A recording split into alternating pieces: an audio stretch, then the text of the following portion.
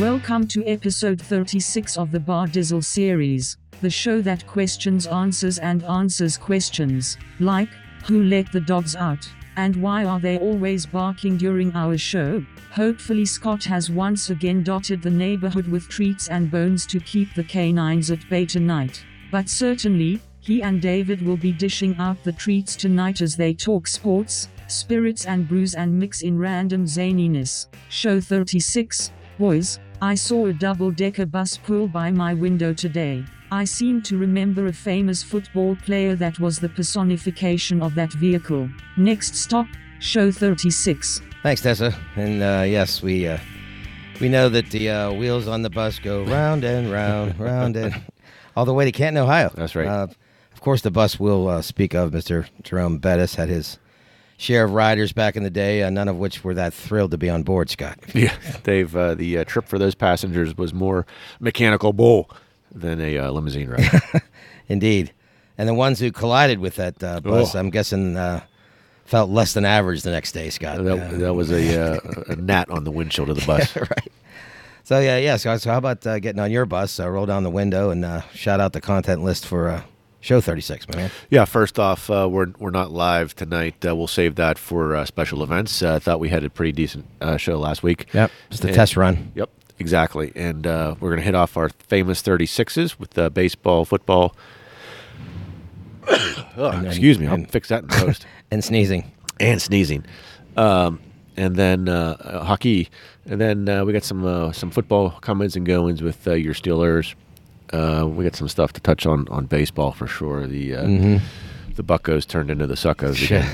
The big June swoon, I guess you'd say, after the mudslide of the Pens, exactly. The May mudslide of the Pens. We're now into the. And then we'll head off to the Pens' progress and some NHL updates specific to the Stanley Cup playoffs, which we'll be watching live here, folks. Yeah, it's a new word. I like it. And we've got some silliness to address there. Sure. And then I think we're going to do sip-in, but we bumped that up in the lineup. We called a new batting order a few shows ago. And random thoughts, and then the ever-famous events and birthdays day. Awesome. So with that, we're going to take a quick break, and hopefully the puck starts soon, and we'll dive right in. All right.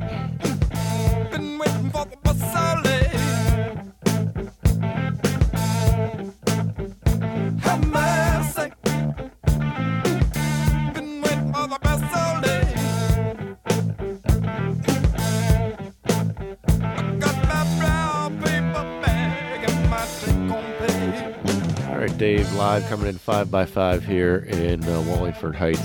Yeah. And let's dive into famous 36s.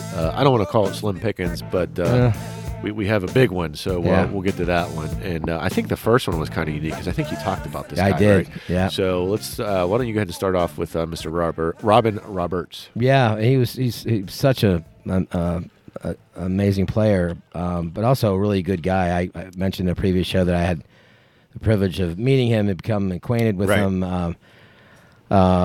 We went to a Christmas party at a particular some friends of mine that one of them was the University of South Florida's athletic director for a while, Barbara McGlinchey, and she had a party at her place so I'd see him there all the time. But then he also was he coached another friend of mine, John Cook, who caught and he played a little bit of minor league ball, had a cup of coffee, and then he worked for the Yankees as one of those technical advisors, like when they breaking down film and doing stats. Back when there were still spreadsheets and things like that. He's like a quality control, coach, I guess. And so through them, I met them, out also, and just got to know him pretty well. And the amazing thing with him, and I don't know if it's on here at all, but. His 286 wins, and his Hall of Fame. I have a ball from him that he signed for me. I think his Hall of Fame was 76 when he was inducted, and I still have that in a little plastic case. But he had, 4,688 innings pitched. Yeah, and the staggering thing, and I don't think that it's on here, but he has games started 609. he had somewhere in the stupid neighborhood of, I don't know, complete games in the 300s, Scott. It's unbelievable. I don't have 305. 305. Just unreal. Mm-hmm. I mean, if you think about this day and age with specialty pitching and, Right.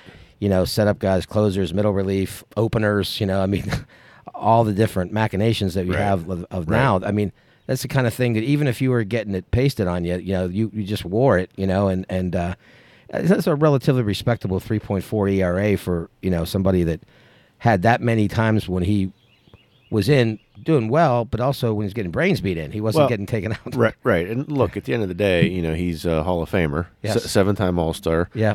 Player of the year, Major League Player of the Year. And I didn't, when you talked about him, I didn't realize he started in 48. Yeah. Yeah, ways back. Yeah. So I definitely didn't see him, and you may not have. You probably just for your I didn't. Right? Yeah, right. I mean, I didn't. I mean, I knew of the name kind of growing up and everything because he's pitched for Philly so long that that I did know of it just through osmosis. But it was only like talking to him that I got a little more inside information about how it was back then. That's a lot of innings. That just goes to show he was pushing 5,000. Oh, that aligns up with the complete games. Stat. If you look at those two, that shows you how many that they line up with each other well. And here's a good stat that I'm staring at right here is 51 through 55. I think he led the league because it's in bold. 315 innings, 330 innings, 346, 336, 305, Dave. Yeah, do the average per season of that. That's insane. Yeah, I mean, that's 248 innings over 19 years.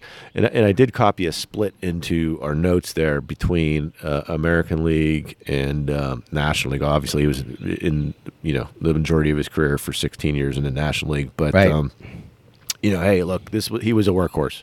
Yeah. Right? Yeah. Innings eater.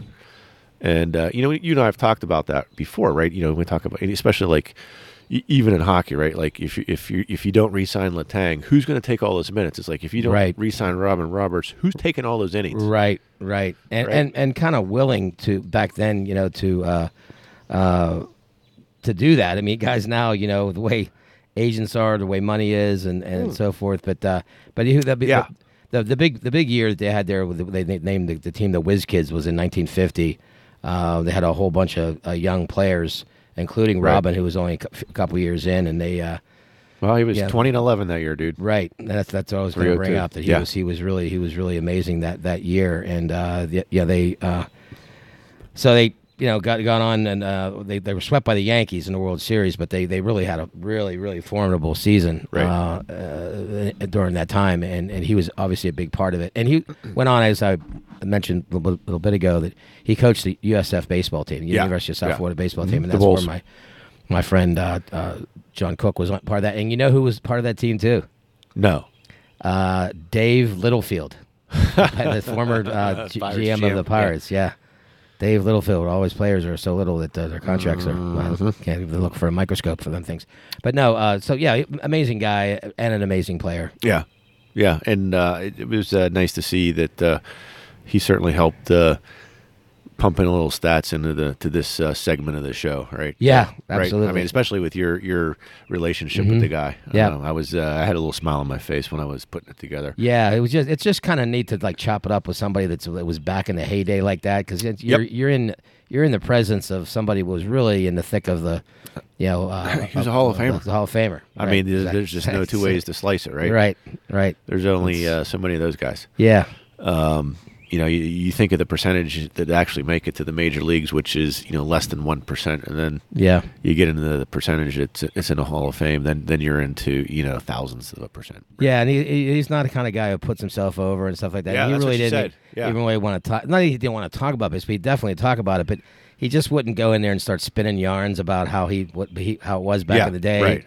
He just, he was just Robin Roberts, the neighbor down the street. That's right. I mean, just shooting the shit. If you want to ask him about something, sure, he's forthcoming, but he has no interest in glossing over his Hall of Fame career. So anyway, to round out baseball for Famous 36 is there wasn't a whole lot of other pickings, so I went to the Pirates Notables, and the best one was Greg Wilson. Yeah, we're picking from the bargain bin, but he did have a couple of crazy stats though. Yeah, go ahead. Well, Craig Wilson. So, and he 94 home runs with an 846 OPS from 01 to 06. Man, oh Manischewitz. Yeah. I mean, he did have some power. He had that uppercut swing, like he'd take high fastballs and and deposit them in. Those ones definitely should have had stewardesses on it. Yeah, no doubt about it. And he was just beyond that. I was out for a second, for a hot minute there. I was thinking that he might have been part of that freak show '97, but he wasn't around then. But that year when the Pirates almost won the division with like a $12 million payroll or some stupid shit. Right. But I mean, he'd be a guy like, say, on the team, like if this team resurges, as you'd like to say, at some point, we hope here in the next few years, certainly not lately. But, he'd be a nice bench guy, come off the bench, play first, play outfield. Right. Give you a Swiss Army knifey kind of, and then with power. So if you're down a couple and you can get the tying run up and he's up there, those stats with the 94 bombs from that period of 01 to 06, and that's not playing every day all the time. Right. Yeah. So I mean that number there is not as a starter all the time. So right. It was interesting, some of those guys that they. Yeah, and there was another guy. I don't even recall him being on the team. Ramon Hernandez. So I don't know if you had any recollection, but Kevin Young, and KY in here too. Yeah. And was he the first base coach today for the Braves? I saw. No. Okay. Different Young. Yeah, it is. Kevin Young's now one of the analysts for the Pirates. Okay. That's right. He does. There's like a entourage of a rotation. Rotation. Good. That's a better word. A rotation of him and Rock, Wayner and obviously Walker. Bob Walk is there a lot, but then. They kind of then Neil Walker. So Neil Walker and KY they're kind of like fill-ins. They kind of work a certain amount of designated games. So Neil's the peanut butter and KY's the jelly. Something like that. Something like that. I remember. It's funny. A KY story. I was at a Lightning game when I was living in Tampa, and this was I'd went to a game before. It's when he was still playing, and he. I saw him, and it was before the game, and he was with his wife. But he wasn't, I wasn't interrupting, wasn't eating nachos or anything.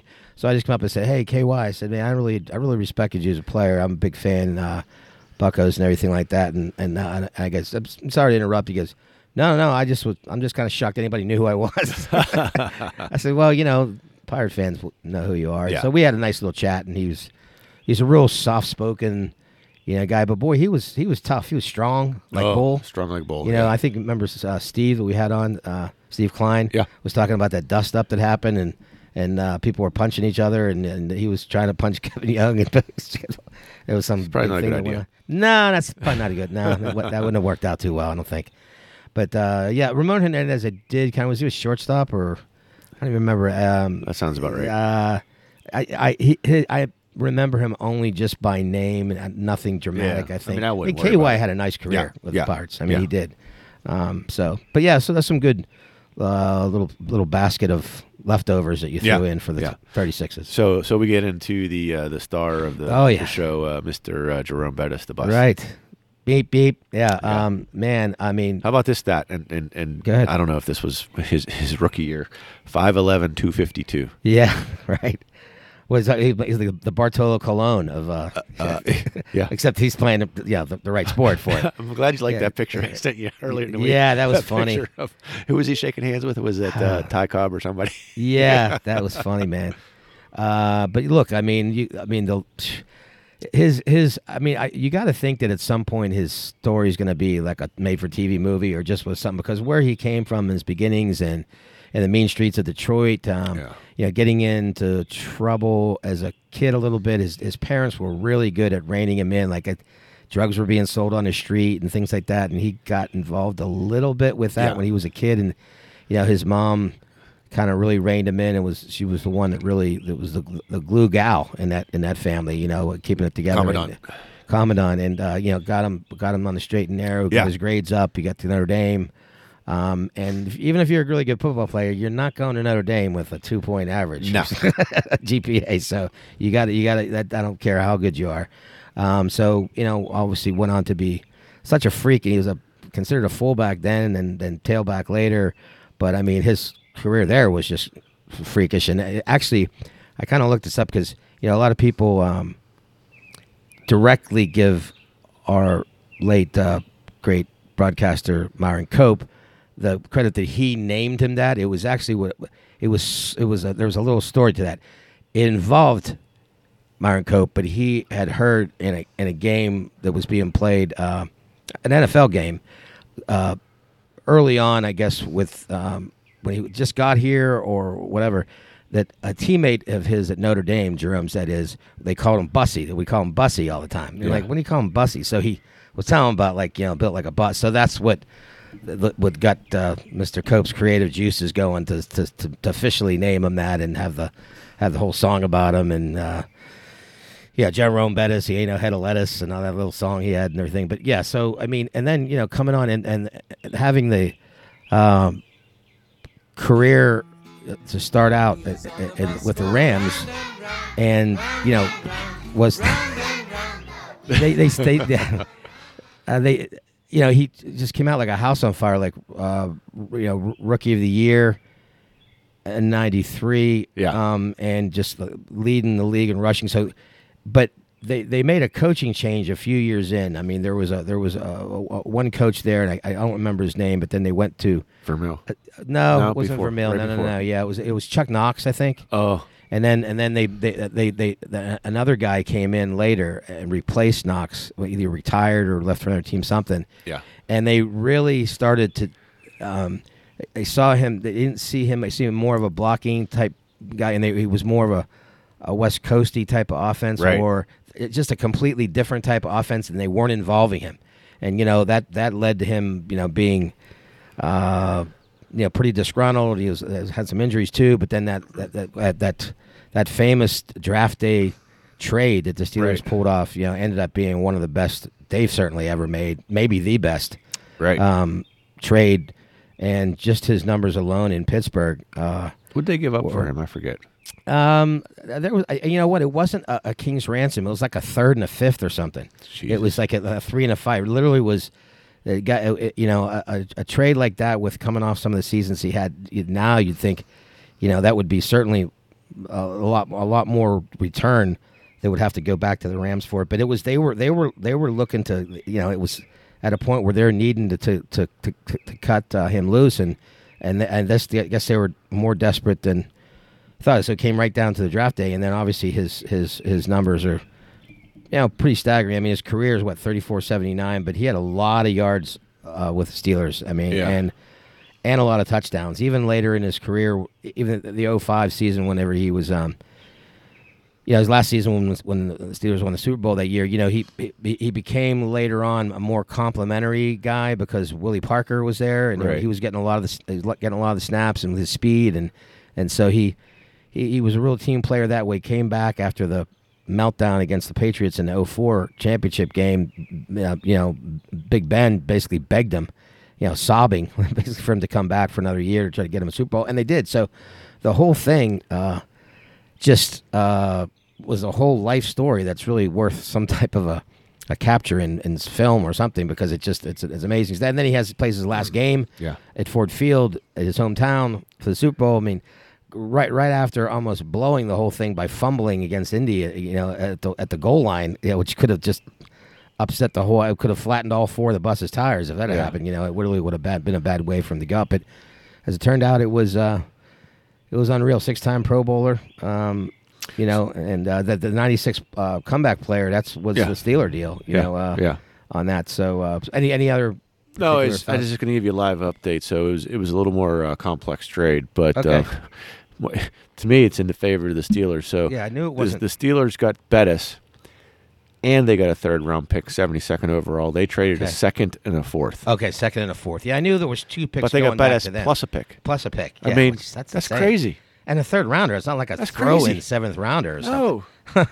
Yeah, that kind of worked out. They just clearly wanted to unload him, and I can't. Yeah, I remember that as he has that Football Life that's on NFL Network. Yeah. You get a chance, go and look at the the back catalog of that. It's a really good story about how all that happened. And one of the things he says in there, I just kind of recall it, is they have this wide angle lens of him on the field warming up at Heinz Field for his first game, right? He feels he's doing one of this, and he's like, well, they said I was done. where do they get a load of me? Yeah. And that was the game they're getting ready to play the Rams. Yeah. That he just got him for. And I also remember him in the Super Bowl when he says, "This is my kind of Super Bowl XL." That's right, extra large. But yeah, I mean, what a big. Well, some of the numbers that pop up around in here me is when you see the summary that I put into our notes there. Yep. I look at 91 touchdowns. I'm like, But then you look at the breakdown. It's like he had seasons where like 3, 7, 4. I'm like, how does that guy not get 10 touchdowns a year with his frame? Right. Especially with the smash mouth the Steelers had. And I just seem to remember him scoring more touchdowns with the Steelers. Maybe that's just the 2004 season when he had 13. Yeah, and and towards the end of there, 9 in 2005 is last year. I mean, that's and that's what I was going to say. Those last 2 years, he was being used more at the goal. Like that was his role. So it was like they got inside the red zone, get inside the 5. Yeah, that's where you started to see it more. But I don't know what happened on the Rams side, whether he was between the 20s guy, they were kind of using him, and he didn't have breakaway speed, obviously, with his size, but nimble feet, though, for a big guy. First year, he had 1,429 yards. Yeah, I know. That's unbelievable, yeah. And, the nimble feet, I remember him saying one time, I'm not fast, but I'm kind of quick. That's right. I'm kind of quick. That's right. And he was, and he was a freak, really, basically. Oh, yeah. I mean, so that's why we're spending so much time on him, because... he just, the legend, he has his own restaurant here for a long time, and he was just the popularity of the guy that people can just relate to. A lot of commercials, a lot of, post-game TV shows. Sure. And just a real affable guy. Affable, yeah. It's just real likable, right? Yeah, absolutely. And, I kind of wish he was more around than, I guess he kind of went into a more private mode, which is totally understandable. I think he probably has some really good things to say about the league and everything now. But I think that's not his gig. So when he hung him up, and and fortunately his dad got to see, his last game and passed, not too long after that. But he was able to be there and enjoy his son's major accomplishment there. So anyway. Switching to the frozen pond from the frozen tundra. Matt the Rat. Yeah, Matt the Rat, and. There were slim pickings, so he was actually one of the most notable hockey players. And then I did the same thing that I did with the Buccos. I went and grabbed Penguin notables that were the I see that 36 there, right? But Matthew Barnaby, yeah, he when he came in on the trade when they got him, he gave the team at the time a little bit of sandpaper, a guy that could get in people's kitchen, and antagonize the other guys, and they didn't have a lot of that, especially with Ace there, with Mario and some of the other people. They felt that they needed, guys were taking too many liberties, with that. And he was just, even though he wasn't a huge guy, he was 6 foot, 190 pounds, right? But I mean, just solid though, and just would not hesitate at all to throw himself in the middle of the shit. Yeah, I mean, it didn't matter if a guy was 5-6 inches bigger than whatever. He had a quick switch, he did. And whenever there was stuff going down, he'd have that weird face. He'd make a guy, stick his tongue out at him, and just and he was a fair player. I mean, only 300 points, but he could find the back of the net. But the PIMS, the penalty 25-62, woo, in 834 games, racking up that sin bin time. That's right. That's right. But as you point out, he was I wouldn't call him a tough guy. He was a grit guy. He was he certainly would go in the corner. He would go in front of the net. I heard he liked grits too, by the way. He might have. He wasn't an oatmeal guy. But it was interesting when they got him. Ultimately, he wasn't here very long. Right. A couple 3 seasons, if I remember correctly. Right. Actually, I could pull that up. I'm right in front of me. 2 seasons. Okay. Well, you know what? Something sticks out to me here too. Of the 113 goals, only 113 goals. Mm-hmm. Look at the game-winning goal. 15 of his 113 were game-winning that's a big goals. Percentage. That's a little under 15%. Right. Of his actual goals were GWGs. So that's pretty wild. And I mean he served a purpose there in those early '90s teams. When they were Well, going. it was the late '90s. Well, late '90s. Yeah. Sorry, I'm sorry, late '90s. When they were going on their streaks there, when they had that one streak where they won I don't know how many games in a row in the late '90s, where they had that one like 20 in a row, and they had that one goalie that was hot, and they had He was on that team that Yager threw on his back and beat New Jersey. Yeah, true. I think it was no, Yager was gone, but I think that was the team that beat Buffalo. Yeah, in the with Darius Kasparaitis' 3 overtime, 4 overtime, going sliding back on his back after he like he was swimming. That was I loved that guy. God, I mean, if for nothing else, I loved the guy because when he just smashed Eric Lindros into.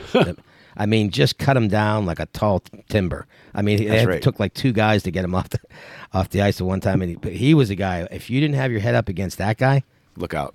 I mean, and he did it without being Tom Wilson-ish, like smacking you in the head. Well, we'll get into a little bit. Some of it. We're going to get into a lot of that later. Yeah, we'll get into that a little later. But let me gloss over a little bit of your notables. Thanks for putting these in. Yeah, Jock Callender, obviously one of those call-ups for the '91 Cup. That's right. In there with the 2 other guys that had come up there as well, and part of that Muskegon line. That's right. And here's one that stands out. Connor James, not James Conner. That's right. Connor James, his backwards brother from another mother. And then here's one of my favorite. UC Jokinen, also known by his rap name, Juicy J. He was a shootout specialist. He was a shootout specialist, right? Or as the guy Mo from he was an underwater specialist. Slapshot. From That's FLA. a whole different type of specialist. That's right. But Juicy J, yeah. In fact, some couple of the guys down at Pomodoros when we were watching games when he was playing, they were calling him that. But Rusty. Yeah, I guess his number when he came up. Yeah. In 2015. Yeah. Popped in for a cup of coffee. Absolutely. Yeah. Philip Hollander. No, recently. I think some good ones. Tom Kotsopoulos, who ended up being a coach later. Yeah. A coach down in played a long time down in Wilkes. Yeah. For the Pens, and then ended up being a coach, and I think he's still in coaching. Yeah. So some good drop-ins here. I think this might be a good time too. Now we're on this. You sent by Facebook, which I thought was amazing, and I copied it. That when you dropped in Mr. Yag's his story, which I was just stunned about this. So this year in 2022 in the playoffs, is the game's going to be coming on here, and I'm going to try to get this thing efforting to queue up. And I don't know why. Here we go. I'm going to tap on the iPad. Tap. There we go. And so you sent me this from Hockey Feed, right. The Facebook Hockey Feed page. There you go. And as I'm poking and prodding here on the Stanley Cup playoffs. Okay, I got the sound turned off. Okay, so this year in 2022, for the first time since 1979, a teammate of Jaromir Jagr's will not be playing in the Stanley Cup final. I'll explain here. So, though he didn't enter the league until 1990, Jagr has had a future, current, or former teammate play in the final from 80 to 2021. That is I know just who insane. that was in 80. It's got to be Trottier. Yeah, it is. And and to be fair, some of these people were in the league before he got there, but he ended up being teammates with him later. And somewhere along the line. They were wearing the same sweater together. And it's just, they have all the guys. Now, a lot of these are the same. Yeah. Trottier a bunch of times. Yeah. Mark Messier a few times, several times. And here's a guy in here, Willie Mitchell. I have no idea who that is. No, I can look him up. In 2012. Dan Carcillo, I remember him. He was the guy that's a pain in the ass in the Flyers when he played there. I always like to say this name too, Chris Versteeg. Christopher Steek. But he's been on so many teams. Yeah. Well, he played forever. And played forever that it's not surprising that something like that. But it's really insane, isn't it? Yeah. The fighting. So you ever see the fighting Jagrs? The fighting Jagrs. Those guys that would travel around with each guy would wear a jersey of a team he played for. That's right. Remember that? That's right. They all wore. That's right. The traveling, not like the traveling Wilburys. That's right. No. But their music wasn't as good. No. Hair was better. And they probably didn't like candy bars like he did. And blue jeans and Ronald Reagan bars or whatever they were. I think he was in love with. That's right. But yeah, so that's for our listeners out there, our regulars, it's just a weird thing, and if you come across if you're one of Scott's peeps or whatever, have them send you this thing, or if you see it out there, take a look at it. If you follow him. So, but anyway, I just wanted to throw that in because I just was looking down these names, going, wow, some of these people I don't sort of remember by name, but there's a lot of repeats. But, yeah, but still, what's another one that sticks out at you? Like as like not knowing them, or just let's see, Alex Chason. I think I remember the name, but I don't. Mostly everybody, I pretty much know the name. Scotty Gomez, that dropped the chalupa guy from the Devils. Yeah, Willie Mitchell is a pretty good defenseman for the Devils in Minnesota and Vancouver. So I guess he's been around. Yeah, I mean he had 15 years in the league, so no slouch. Yeah, somewhere along the line he partnered up with him. Mostly everybody I kind of remember here. So there's nobody really. John I thought this said Joni Mitchell. In 2021, John Merrill. Huh. So Jon and then Merrill, like Merrill Hodge. No clue. And this is just 2021. He's a defenseman for. He probably played with him on. What different teams was he on? Probably New Jersey, because after that he played for Vegas, which Yogs didn't play for. Right. Detroit. 2 years ago. Yeah, Yog was already overseas by then. Right, he's already. Yeah. So it's probably the Devil. Yeah, and somewhere right now, somewhere out there, Mr. Yager is probably scoring another goal on some. Yes. on some unsuspecting teenager that he's 4 times his age as he's burying the puck in the back of the That's net. like Wooderson from Dazed and Confused. He says, he's like, that's what I love about the high school girls. They never get older. They never. Oh, that's funny, man. So anyway, so did we have to? Was that it for the 36? Okay. Yeah. Well, that was good. I think you left a little bit of open air for us to breathe in as far as some of these other guys, because there wasn't a lot of, big boys to go over other than Bussy there. So I'm ready to rock another beer. So we're going to shift into. We'll come back and score a real time update. Just 3 minutes into the 2.5 in actually to be. Yeah. And so we're going to come back with what we're sipping, and we've got a vertical tasting tonight, Dave. Yeah. All right, can't wait. Back to the flash.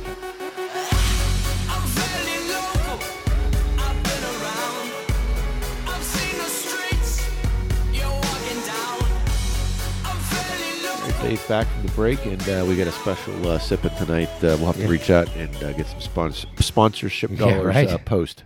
Braddock is out front tonight here at the old BD proceedings. Brew Gentleman. As in Brew Gentleman from Braddock, PA. That's right. So haven't been, but I heard it's a nice little place. And well, maybe we'll have to do a little a journey. Well, the other thing is possibility is they now during the summer they have a space that they have down at the Steel Plaza that they have on the weekend where they have music there. So at the Steel Plaza they have their own setup of their stuff. So I think that's something I'll do. Yeah. Braddock. There's a couple other places that do it at Market Square too. Yeah, the one at Market Square is it's a rotation of a few different companies. They're in the Market Square space, but Brew Gentleman has their own gig at Steel Plaza, just them, nice. and then they have music and who knows hula hoopers or. So anyway, you want to go first? You want me to go first? I think I went first last week. Yeah, I guess I can do that. Well, you know what? I don't think I did because okay, all right, I'll go there. So we'll go into the lighter version, then we can step up in class to your into the dark, into the darkness of the double. So this is General Braddock's, and I think I don't know if it was General Braddock's American IPA. American IPA. So for some reason, I initially had thought that. When I had this a while back, so this is not something I haven't had, and I recall it being really, really good. And so it's I thought it was like a blonde, at first, but it's not. It's just a. Is that a Freudian slip? Something like that. I don't know, but so American soft and balanced, and I agree with that. American IPA that you can always come back to, and I have because I had a long while back, and I'm coming back to it. It's the beer in your fridge as a daily drinker and equally that you plan ahead for as part of many meaningful experiences. This is the beer we've created for you to share with the world, and it's 6.8 ABV. Nothing showing on the IBUs mix, but that's a nice number. Yeah, it's short of 7. So but I recall it being pretty good. So let's go ahead and crack this sucker open as you try not to have a cleanup on aisle. Oh. Wow. Well, you're wearing it, but that sounded pretty good. Okay. You get a little undercarriage. I had to get the sound. Got a little undercarriage on the mic. Okay. It'll dry. All right, it's fine. That's what the pad's for. So let me pour this sucker in here for you. Boy, this is so fresh and exciting, I think. And All right, thank you. Pass me down the... Move me on down the line. Yeah, not pass me down the wine like Oasis, but pass me down the IPA. That's right. So I'm just... I know this is going to be good because when you smell something and it's just clean and it doesn't have all this stuff like coming at you, you know that they mixed it well, Scott. Yeah, and the funny thing is, I have a good feeling about these, this. Would you call this a skinny boy? What do they call these? This is slim can. Slim they can. just call them slim it's, cans. 8 point. Oh wait, no, that's alcohol by volume with 12 ounces. Yeah, 12 ounces. Nice. Yeah, they're 12 ounces. Slim can. That's nice. I wish they had. But you know what? I kind of like them in these smaller ones. I think maybe the density and compactness is maybe holds the flavor a little bit better. So here goes under our nose. Here goes, buddy. Oh, that smells good. Oh, boy, that's good. That is good. That is smooth. It really is, isn't it? Okay, here's what I like too, and I remember this from before, and I'm recapturing the magic here. Is that you get you get a little bit of the IPA, on the front, but you don't wear it. There's no afterbite. No, it dissipates after the after hitting your palate for the come in, and there's not something that's. I'm gonna dive back in. Let me take it. And I don't. There's really not a lot of other. No. Talk about the different notes to use and the hops and the whatever. I don't think you need them. It's just I think it's just a straight, nice, clean IPA. Boy, I really, really like it. And any people that are just kind of fringe IPA people or fringe craft beer people, you'd probably like this because it's not that overpowering. And I would say if we have to do the guessing part, I would say, Scott, probably. If I were to guess IBUs in the 50s, maybe 60-ish, if that, what would say you? Maybe. That's probably why they didn't list it. I mean, it's I could almost if you told me 45, I'd believe it. Yeah, I can see that too. I could see sub 50. Yeah, I could see sub 50. Yeah, but it's really balanced. I'll tell you, if that was Pounders, we would be in trouble. Oh yeah, big time. Yeah, I'd be staying on the Pater couch with me and Levi would be hanging out watching Jerry Seinfeld reruns all night. Yeah, I'm gonna end up. You want a little more of this? No, I'm good. Okay.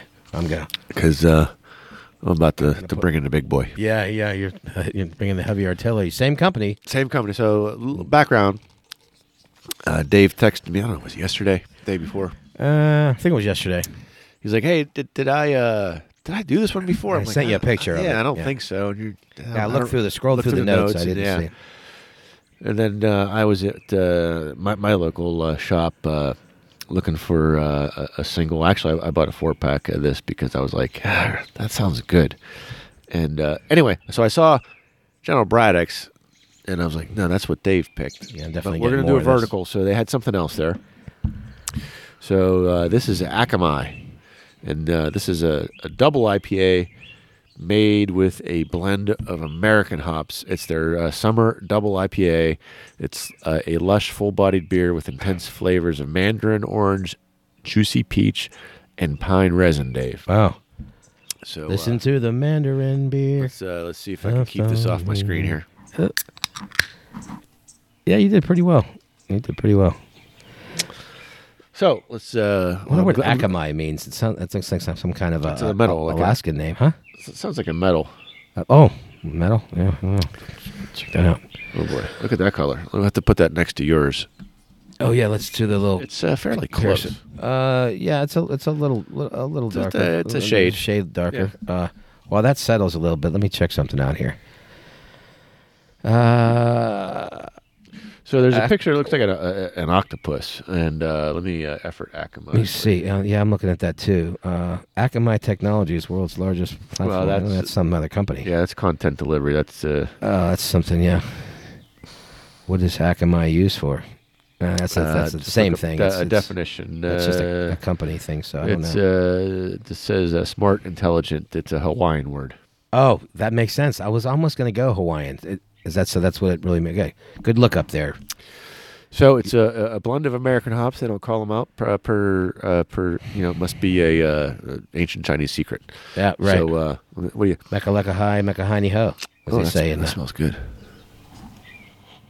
Yeah, I kind of get a little bit of the Mandarin type thing. There it goes under my nose. We should play a mandolin while we're drinking this. Wow. I definitely get the Mandarin. Yeah. And I definitely get the 8%. 8.6. Well, I don't get that. It's 8.2. I don't get that. It's a double IPA. Well, true. I mean, they blend it so much, but you'd probably get it after a couple. Oh yeah. Yeah, you'd be you drink a sixer of these, you'd be seeing dead relatives. As you're laying there staring at the top of the Sistine Chapel, as it. Oh, hi. Just had two of these. That's good. Yeah, it's good. Yeah. And I'm not a super huge fan of the double IPA, Dave. No, I'm not really either. That Don't Float the Mainstream one down at when I sent you the text at the beer fest and was that the Stage 840? AE. Yeah, you see, right. The double it was 420. really good, and it did not taste it. And it was really, really cold. And but I just had the they give you these size cups down there. Yeah. And I'm a fan of the Brew Gentleman. Yeah, no, you know what, I am too, and it is local, so it's always going to be fresher. Yeah. But that doesn't necessarily mean it's going to be good. No, so, we've had a couple duds. Yeah, we've had a couple of those, but I think it definitely two drink it's, and this one. This General Braddock. General Braddock is definitely going to be a go-to of mine. I think it's Braddock. General Braddock. Mm-hmm. That's like Latrobe. My General Braddock being Edward Braddock being the British general of the French and Indian War and oh wow, that's good. Against the 13 colonies. And my uncle and my grandmother lived in Braddock on Camp Avenue. In Braddock, that we used to go visit them all the time, and you went camping. Yeah, so I guess they've kind of reconstructed that area a little bit down there. But it's gone through a little bit of gentrification, as they say. Yeah, right. So, but no, this company, and I've heard that they have a nice little. Well, here's the thing, and I was space down there. Yeah, I was efforting on their site earlier today. They don't have a million beers like some of these other ones, right? Where it's every week they get 3 new flavors. They do a few really good, and they stick with the program. Right. So they have another double that's like a spring release. This is their summer release. Okay. And yours is all year. It's an all year, yeah. And I can understand that. That's a bolt-on staple that will go in my general rotation. Yeah, that's good. Mr. General. And by the way, they're around. There are singles at House of 1,000, and they're also. What'd you pay for the single? Well, at House of 1,000, it was $350 or something like that, or $375. I paid $16 for the 4-pack. Well, there's four. I was going to also tell you that there's 4-packs up at Market District and out the door they're like 14 something because I did a drive-by just to see what it would be like because I'm going to get more. Oh. So the guy tapped a little thing. He said, "Yeah, it's like with tax and tip, it's like 14 something for." But it's only a 4-pack of 12 ounces, so that's a little steep. But but it's worth it. I'm definitely going to be in my rotation this summer. Oh yeah, I mean, look, I've paid $20 for some that went down the drain. Oh yeah, right. So we know that this is going to go. Would you rate hatch. that higher or lower than RoboJack? Wow, that's a good question. I think I'd rate it a little higher. I'm not by leaps and bounds. No, I really like RoboJack, but Christ, at $21 for that 4-pack too. I mean, well, it is a pounder. It is a pounder, but no, they're very. That's a good question. So you're in essence, you're getting another beer and a half. I'd say it by a nose if this was a race, like we had the Belmont today, right? I didn't even see who won, but who cares? I don't have care. So yeah, no, I think by slightly edging, but RoboJack, but not by a lot. But only because what I like is just. RoboJack is higher in the alcohol content, so yes, it is. Yeah, so I could have 2 of these and not have to worry that I'm kind of putting myself in the penalty box and going to have handcuffs on me when I wake up in the morning. No, yeah. It's 7.1 versus 6.8. Yeah, and I guess I thought it was a little more than that, but maybe because the density of RoboJack. I don't know. This is a little bit plus lighter. RoboJack's a pounder. It's a pounder, yeah, and I think it's just the density of all the. There's a lot of different things going on in RoboJack too. Like there's a lot of different. Well, RoboJack's a hazy. Yeah. Okay. Not that adds any alcohol, but again, it's if you're finishing a beer, you're finishing 12 versus 16. Right, and there's just more. So over 2 beers, more that's ingredients a third beer. in RoboJack. There's more. Yeah, we both think RoboJack's fantastic, and that's definitely. I know it's in your regular rotation. Yeah. Well, yeah. Whenever I can get it, I mean, they don't always have it around local, so you have to go to 11th. Yeah, I saw it today. I was like, oh. Where's it at? Where'd you see it today? Just down at my Joe's Beer Joe's? It was in the cold section. Yeah. Yeah. See, I never walked into. Excuse me. I never walked into that one because the one time that I was going to grab something there, the guy was telling me. I think I got some kind of Mexican beer. I don't know what it was. Tecate? Yeah, it wasn't that, no. It was some kind of something from like Santa Fe, New Mexico or something. But I mean, he did tell me that space was back there. I just didn't have time to go back and shop because I can get lost in a beer cooler like like a little kid in a grocery store where you have to call out. Yeah, well, they had a bunch of have to find them. They had a bunch of new. They only had like 2 dancing gnomes and nothing that I was interested in, but they had a bunch of what's the other one over there in Sharpsburg that I've done like 4 or 5. Hitchhiker? Yeah, Hitchhiker. And I was like, nah, Dave will absolutely flay me if I bring another Hitchhiker. Yeah, we had a plethora of those. Plethora, yes. And that's when I saw this your can, and I was like, well, the can of beer. Yeah, and this is this is good. I like it. I would definitely drink this double. I'd love to try it on tap somewhere. So that now that you say that, if it's really cold, I mean this is cold, but if it's really cold and on tap, I bet you it's brilliant. But again, anytime it would be good too if these were part of a flight. Where you're starting out like a lower, like here, and then working your way up to your Akamai there as the top end of the flight. That would be a night with just the little glasses. That would be a good thing too. I think I'm going to try to head down. I'm going to head down to that space down at Steel Plaza because it's a. Well, let me know when you do that. I'll check it out, and because I think it's Friday and Saturday. Oh, okay. I'm pretty sure. Well, we could go down and pre-show. Well, yeah, that's what I mean. We could just pre-show. It's. So they have another one. It's called Mexican Coffee, which is oatmeal stout. Oh, really? Yeah.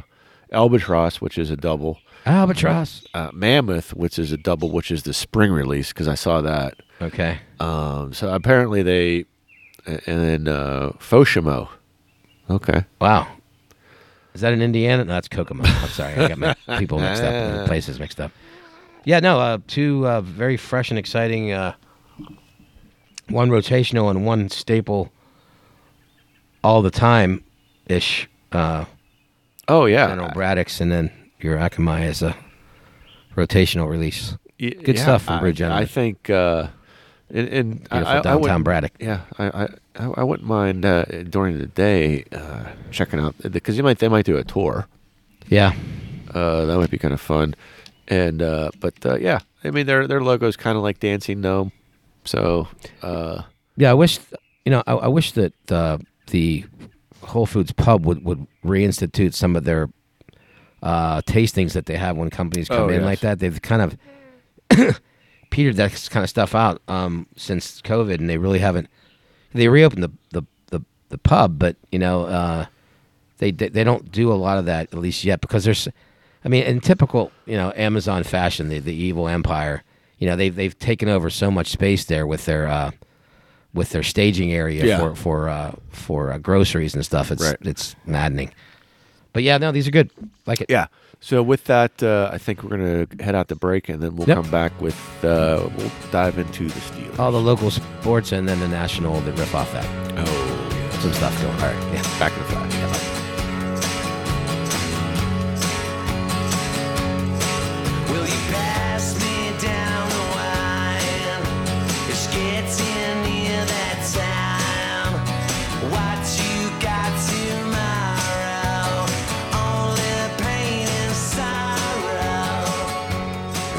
coming back from the break, and let's hit the NFL Steelers, and then we'll hit some NFL stuff. And Sure.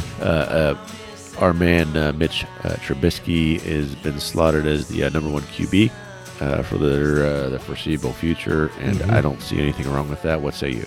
Yeah, and it looks like your reindeer is maybe on his way out. I don't know. There's going to be a trip down to Florida again with number 10 Mitch and number 8 Kenny going down to work out together after Not OTAs. Chesney, because he's playing tonight down at the stadium. Right. Let the garbage fly, and just curb yourself down there, people, please. That's right. But that kind of is signaling to me what we have kind of glossed over a little bit, that they may move Mr.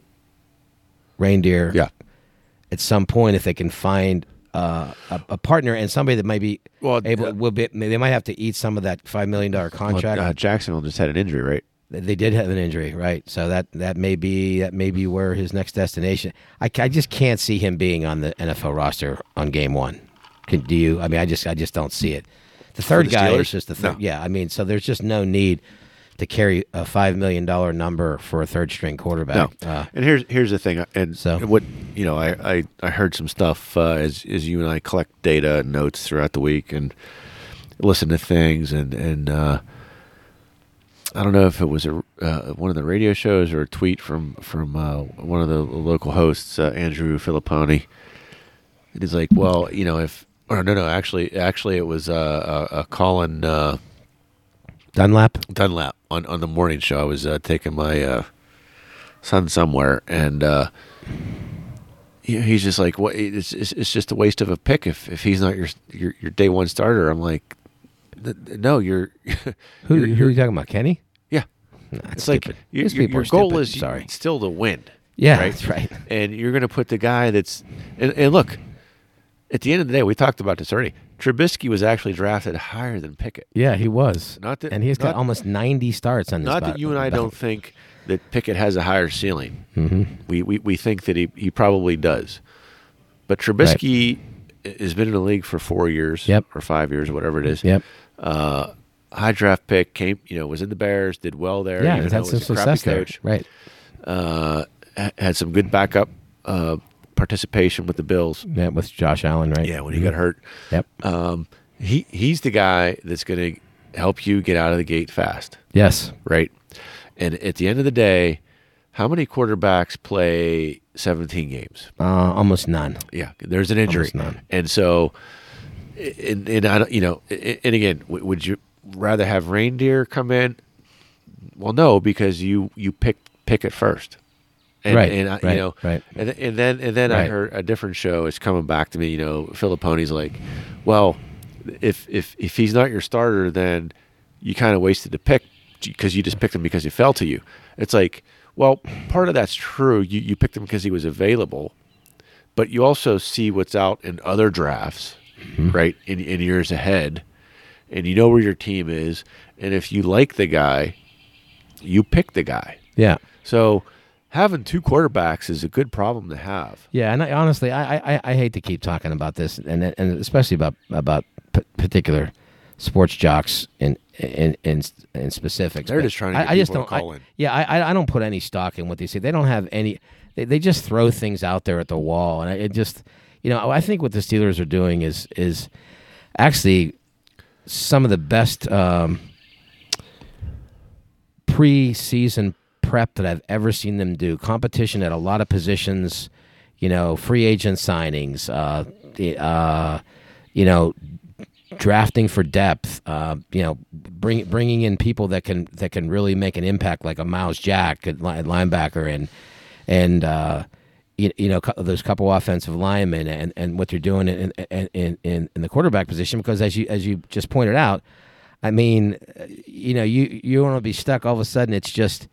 If something happens to Mitch, what do you got to do? You're going to have somebody capable, right. and you're not going to pay $5 million for Reindeer. He's shown that he just hasn't been able to take that and run with it very, very well. But they've got so many different options, and I think that it's a good way to start out the season doing some of the things that they're doing, and I just wanted to riff off that a little bit to show some of the things that they're doing. And we talked about the defensive line in the last week or so, but a couple people stand out, and I wanted to kind of bring that back in because there's some people I think they're going to really maybe have a breakout type season there. And one of them is a guy they call Minicam, Isaiah Loudermilk, who's apparently not in beast mode now. 35 pounds.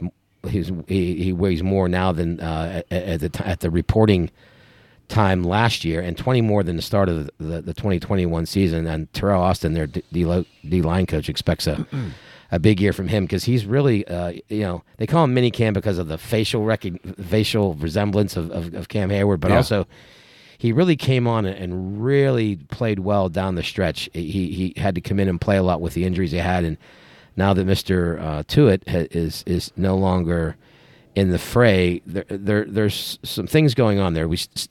Alo Alo is going to be back again, and he's going to have his honor his final season. And then there's Henry Mondeau from Oregon, that's a big dude, 300-something pounds from Oregon. This big, he came in there and was a run stuffer, and he played pretty well. So, and bringing in the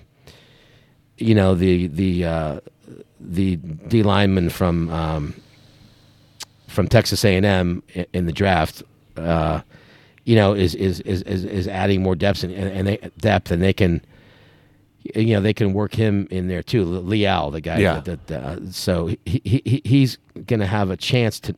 He doesn't have to be thrown into the fire like some of the offensive linemen did last year when people were hurt and they had to just shuffle things. He can learn under some of these guys and maybe make an impact, maybe not. But I think there's more depth, and they're going to be better than that 28th, whatever number it was against the run last year. I think that's.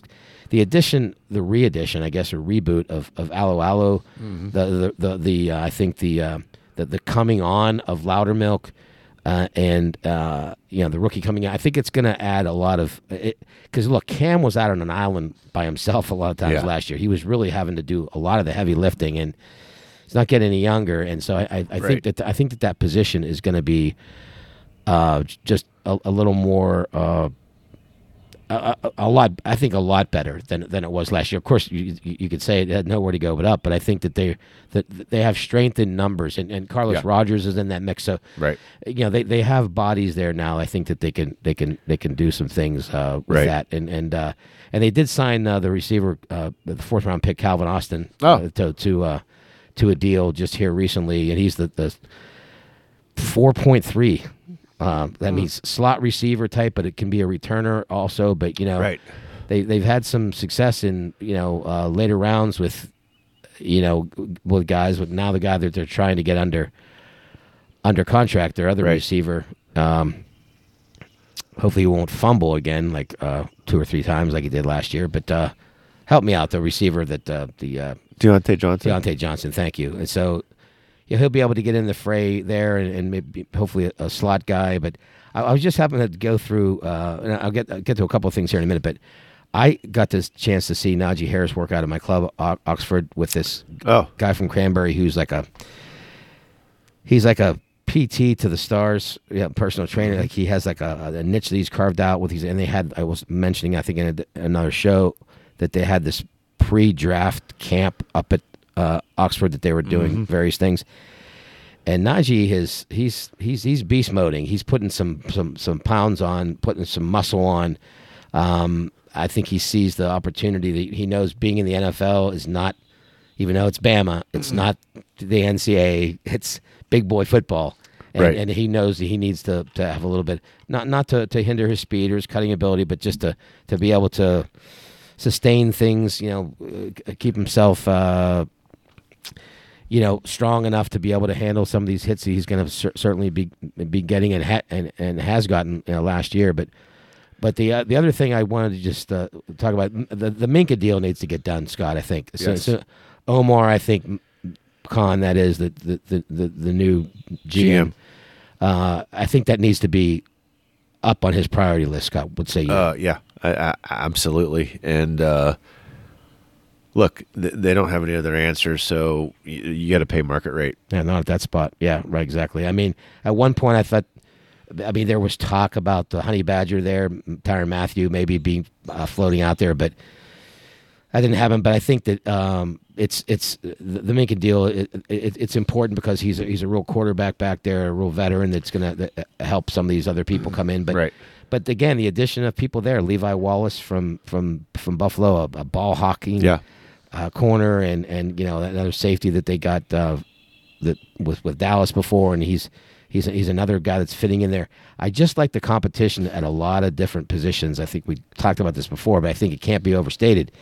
Is that if you look around, the competition at every play, and the addition of coaching and the Flores hiring, I think, is paramount because he's kind of with Terrell Austin. Yes, and you know what? We talked about how Bush is played kind of Bush League like the last year and a half or so, but Mr. Flores there is kind of the linebacker whisperer. I think hope so. If anybody can maybe extract what get him back in a reboot to where he was more in his rookie season, I think he's the guy to work with him.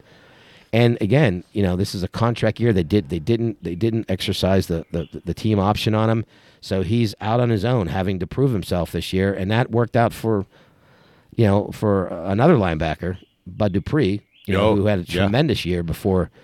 Fucking monster year. Yeah, and then he got the franchise tag on him, and then he left for Tennessee. But it certainly it gives himself an opportunity.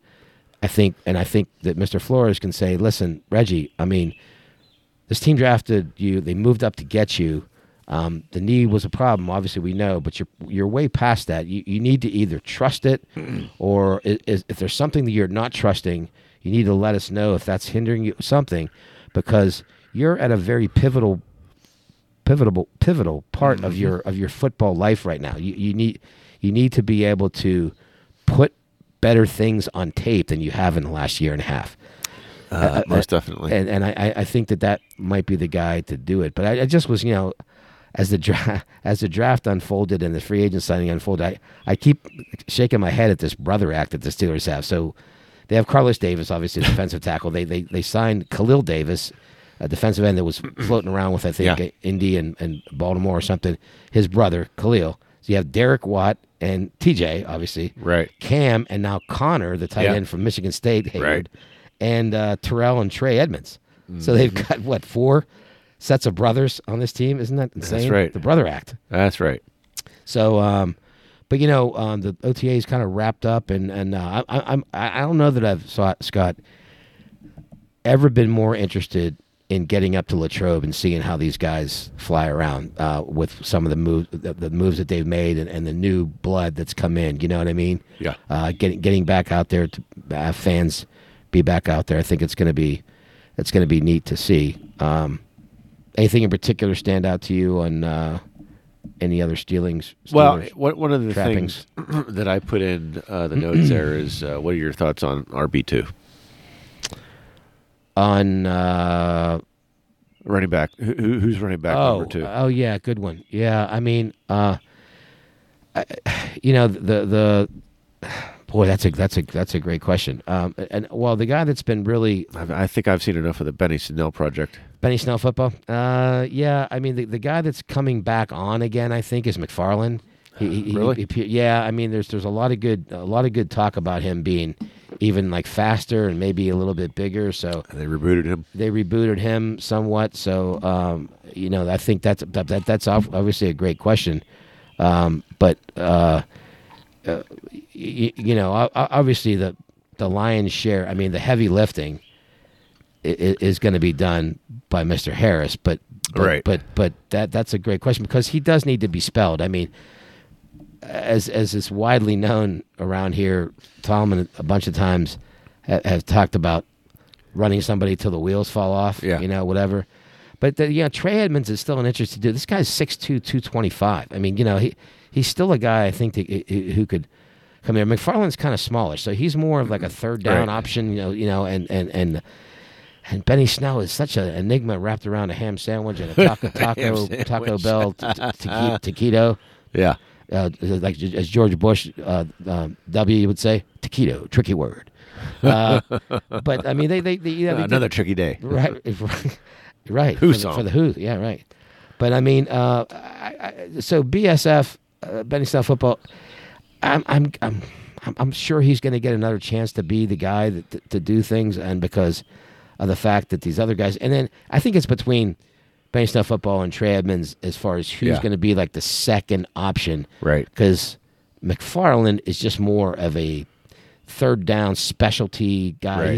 He's not going to come in and take a bunch of snaps in a row. I mean, does he come in and maybe play a series or something? Maybe, but these other guys have to. That's an excellent question too, and they have another guy. This Mateo. guy Warren from Oklahoma, but Jalen Warren, but he's guy from Duke too. He's that smallish Mateo. too. Yeah, right.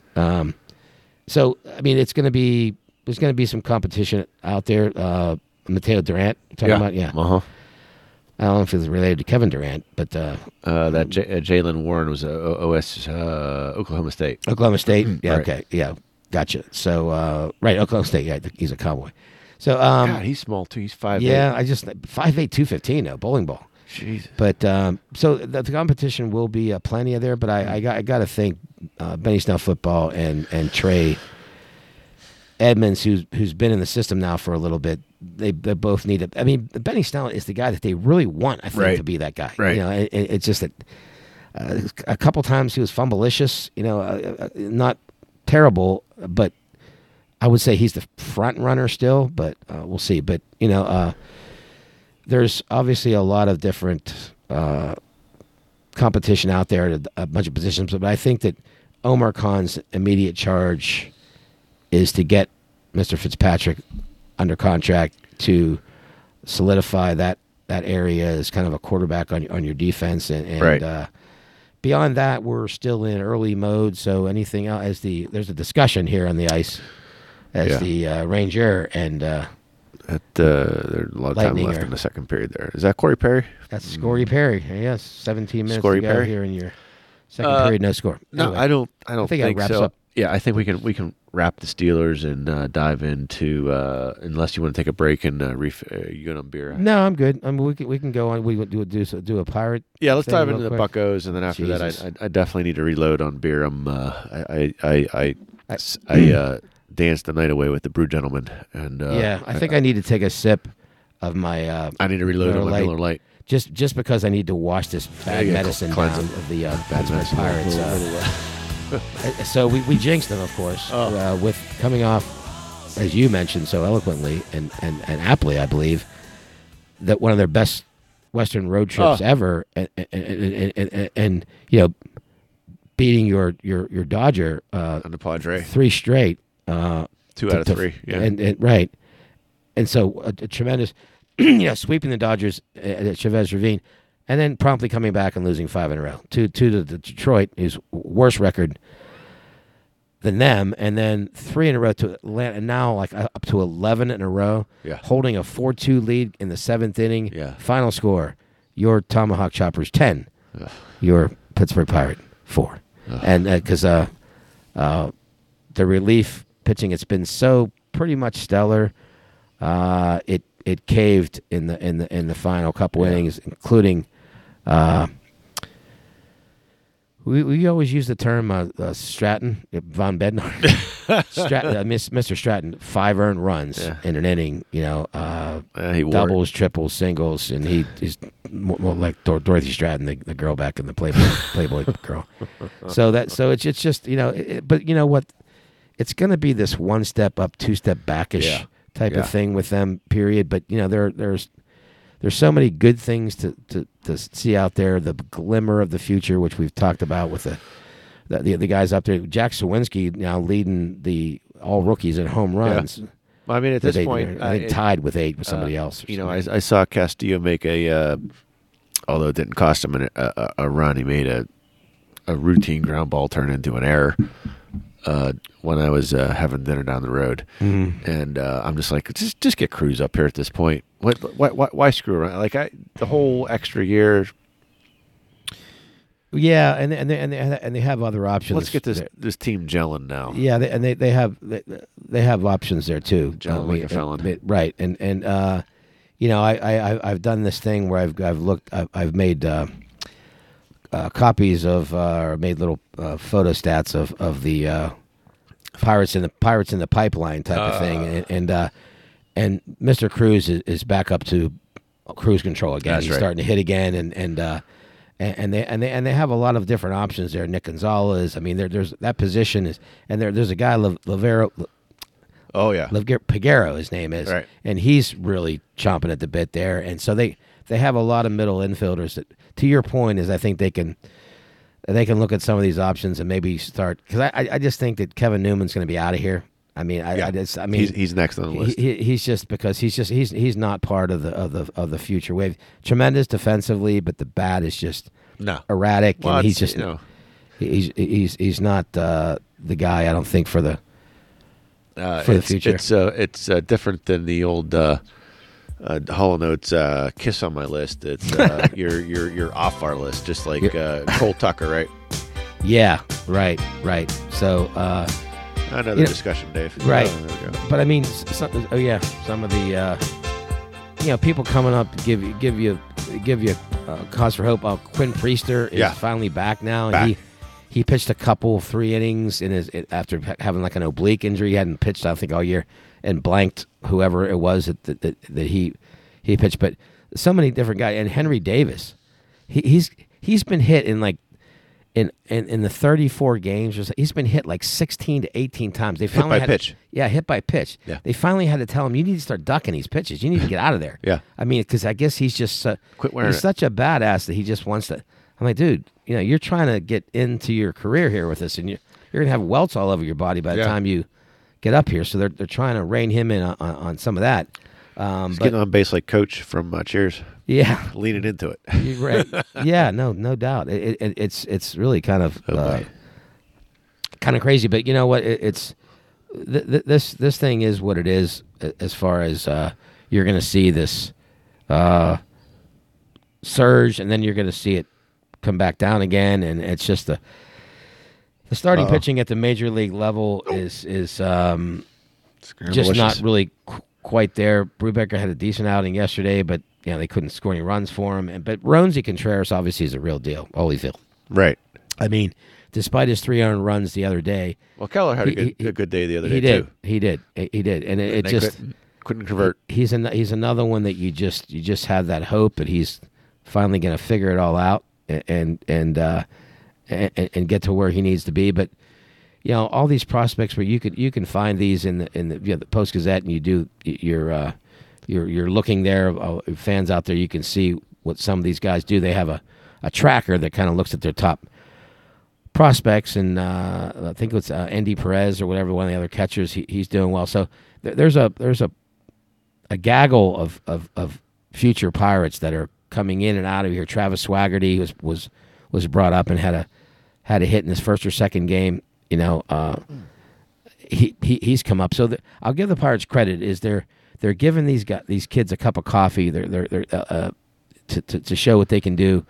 The biggest thing to me, Scott, is the starting pitching, starting with Quinn Priester, Roansy Contreras.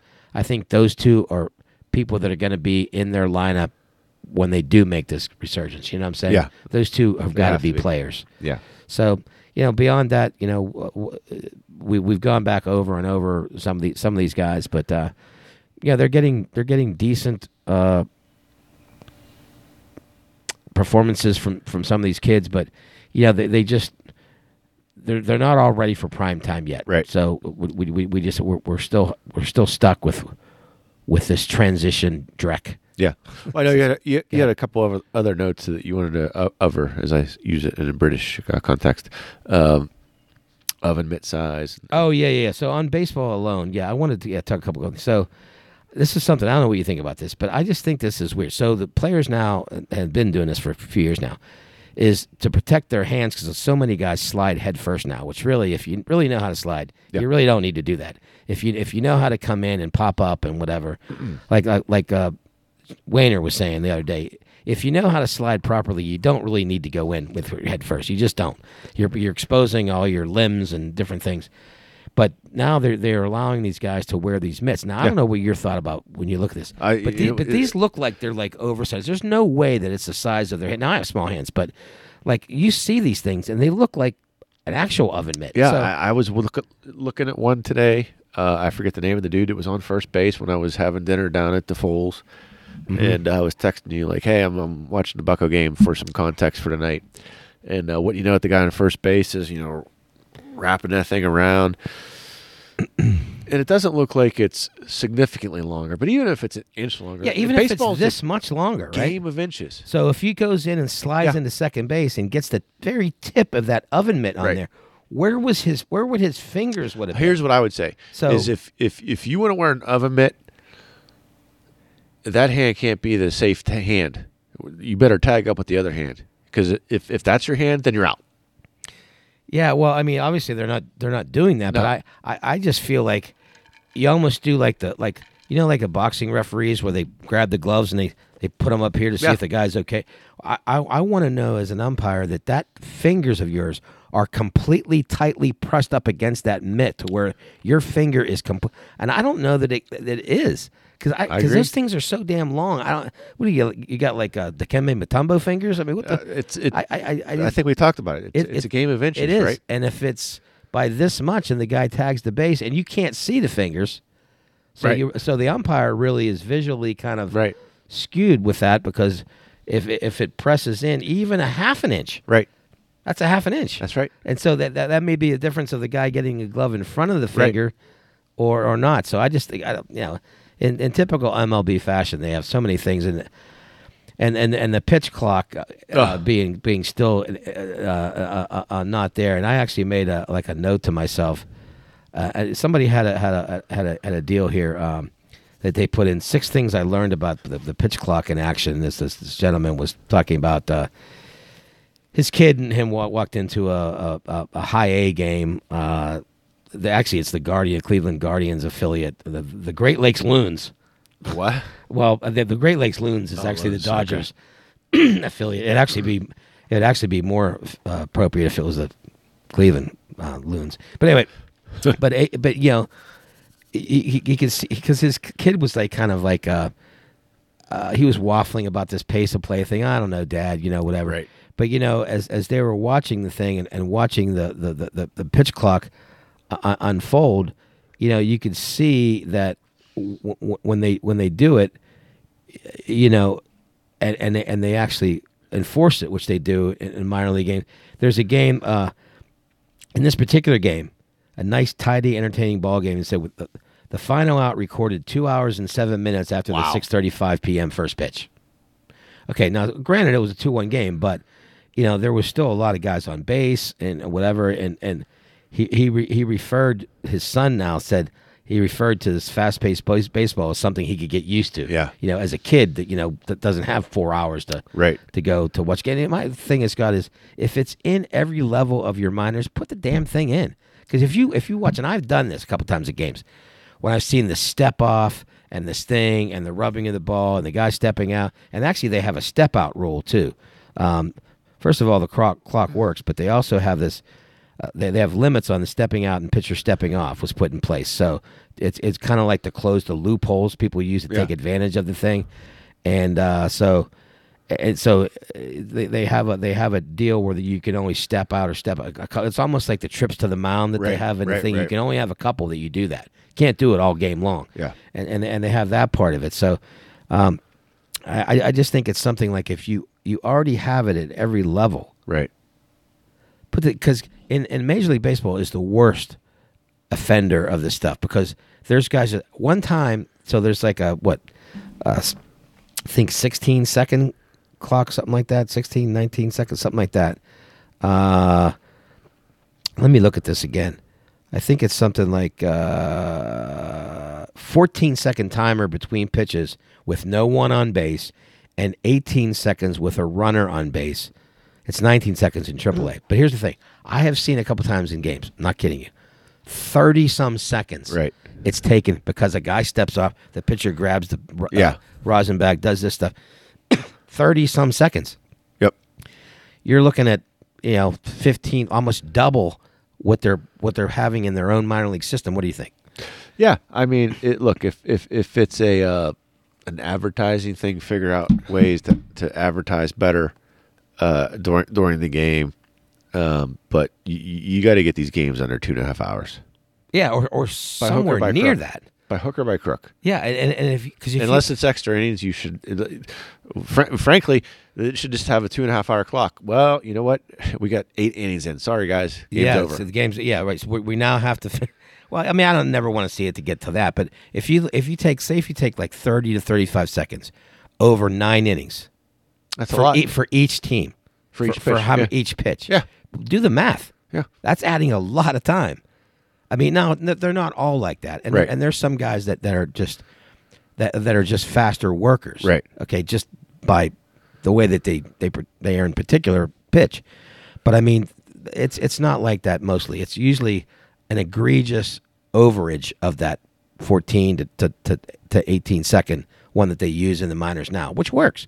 That's why I like to go see curve games. They're over in like 2.5 hours. Absolutely. We talked about that. I don't know how many shows ago. That's why one of the things I like about European football, soccer, except for the writhing. Right. It's you can literally watch 3 matches by lunch. Yeah, and something stuck out to me. I don't know. We thought about this or heard, and I didn't really research it. But the other thing I saw is, I think Tupaquita Marcano was playing second, I think. Yeah, it was today. And he was playing yesterday. So they had this steal attempt the Braves did. And he came up. Now, obviously, behind the plate, you can't block the plate as a catcher. You can't block the plate anymore. Right. After the blow up from the San Francisco catcher that got his knee smushed. Posey. That's retired now. Buster Posey, yeah. So here comes a throw. And Marcano gets his knee in front of the bag. Yeah, and it was that crazy good guy. What's his name? Acuna. Yeah, he was stealing. Yeah, and he comes down, and it was a bang play. But he had his knee, Marcano did, in front of the bag. Yeah, blocked his path to get to the bag with his knee, and then tagged him out. Right, and I'm thinking, oh, this is going to be a challenge. I mean, he blocked the bag, but apparently at second base, it's okay. I don't even, you know what I mean? Have you? Yeah, gleaned anything from that? I don't recall that rule, or what governs across. I mean, you're not allowed to blow up a guy if you're the runner. Like you're not allowed to smash the guy anymore because they plantar fasciitis. They stopped that because John Ho Gung got his career smushed a little bit when the guy blew him up, the Chicago guy. Plantar fasciitis. Yeah, so I don't know. I thought that was a weird thing. I have to look that up a little more, but I didn't know that. I thought for sure there would be some type, like I thought you had to like straddle the bag or be on one side or the other of the bag. Yeah, I didn't think you had to block the bag, but that's an interesting. Laying his knee down. I'll have to look at that for maybe a different show. But that's kind of some of the baseball stuff that I've seen. Somebody who I think it was who's the Yankee slugger, the big white Judge. guy. Yeah, Judge. At one point he had. And this was several games ago. I was just listening as I was in my house. It's like sitting out on my deck. He had his 22nd home run in like his 40th game or something crazy shit like that. I was like, wow. That's probably more home runs than the Pirates have. Of course, they that place they play in is kind of bandboxy too, out in left field especially. So there's a little bit of that. But this is just something random I wanted to throw in, and this is just a complete random thing, but Trey Essex, the guard, used to play with right. He had this tweet, and I just saw it randomly as I was going through Twitter. And I thought it was a great statement. And again, this is just randomly throwing this in, but his tweet, one of the greatest and most underrated decisions the Steelers brass has ever made is to see past Boswell, the kicker, the great Boz, his bad 2018 when he was missing like 6, 7, 8, 10 kick, whatever it was. In a league that will quit on a kicker in a hot minute, he says, the Steelers stayed true, and look what's happened now in the last few years. I thought that was a great statement by Mr. There's another conversation in the corner. Another discussion is we're still scoreless here with, what is that, 8:33, 9:33? about halfway gone here in your second period. Still no tallies on no pucks in the back of the net for either the blue shirt, No dented twine. or the lightning bolts. So do you want to just take a quick break and go into the Penguins, or do you just want to just go? Yeah, we can probably just go right into them. Yeah, and then we can take a break. Yeah. Well, I made a couple notes. Obviously, we went over some of the things that might happen in the off season and things like that. But Well, we've seen no movement with the big three, right? Gino Tanger and Ricky Raquel. Yeah. So we're looking for some updates on that to get those guys in. Yeah. The draft's coming up. You have some notes in here that you wanted to talk about with a local kid. I think we touched on it. Yeah, we did that last time, and he's the NHL draft is July 7th and 8th in Montreal. Logan Cooley, local of the area here, is kind of ascending up. He's Lebanon, right? Yes, and he was easily going to be in the top 5. Now it's looking like 1 or 2 from a lot of the scout. Right. As we're bearing down on that, that's just a month from now, a little less. That it looks like that he might be one of those top. And of course, a guy from Pittsburgh has never been number 1 overall. Right. Had the first round before, but that's going to be interesting to see where he falls. But excuse me. Mm-hmm. So another thing I just want to throw out at you, and I know we talked about Zach Aston-Reese coming back, and I think it's going to be interesting before we get into the next my final point there. Is that there's some guys I think next year I think that that need to make a push to get up here. You said Lagaré has kind of fallen down the chart a little bit, Yep. but there's the other kid down there too. That's Lagaré, and then there's another guy that came in at the same draft as him. Poland. Yeah. But they have some people. One of the guys that I really think is very interesting is Jordy Bellerive, and that's the guy that lit himself on fire, Richard Pryor style, freebasing, and it just it was a freak type of thing, right? But he's put up some pretty good numbers there, and he's one to watch. Anthony Angelo is always the thing, Hallander's the thing, but Kasper Bjorkquist another one, but. They have another guy, Jan Drogs. I don't know how you even do that because it ends in ZG. But I guess my point, we can just keep throwing names out there. Hedman's headed to the locker room. He is. Is that... hopefully that's a skate sharpening. Yeah, equipment malfunction. What's her name? Michael Jackson's sister? Janet. So I guess here's my point. Forget about throwing all these people out, but I've seen some of these kids play. Don't you agree that one of these people or a few...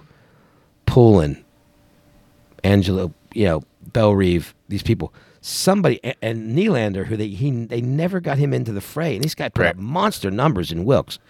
Some or a couple of these guys need to make a big push to get on this roster. Yeah, I would think next year. I don't know that I need to see Brian Boyle 2.0. No. I'm talking about these kids that are pressing the envelope. That's what I'm saying. I need one of those kids to come up and replace Boyle. Yeah. I got you. They scored. Oh. How did I miss that? Jesus Christ. We're talking about Brian Boyle 2.0. The Stamkos. The Stammer. The Stammer. Stammer? Yep. I didn't even... No.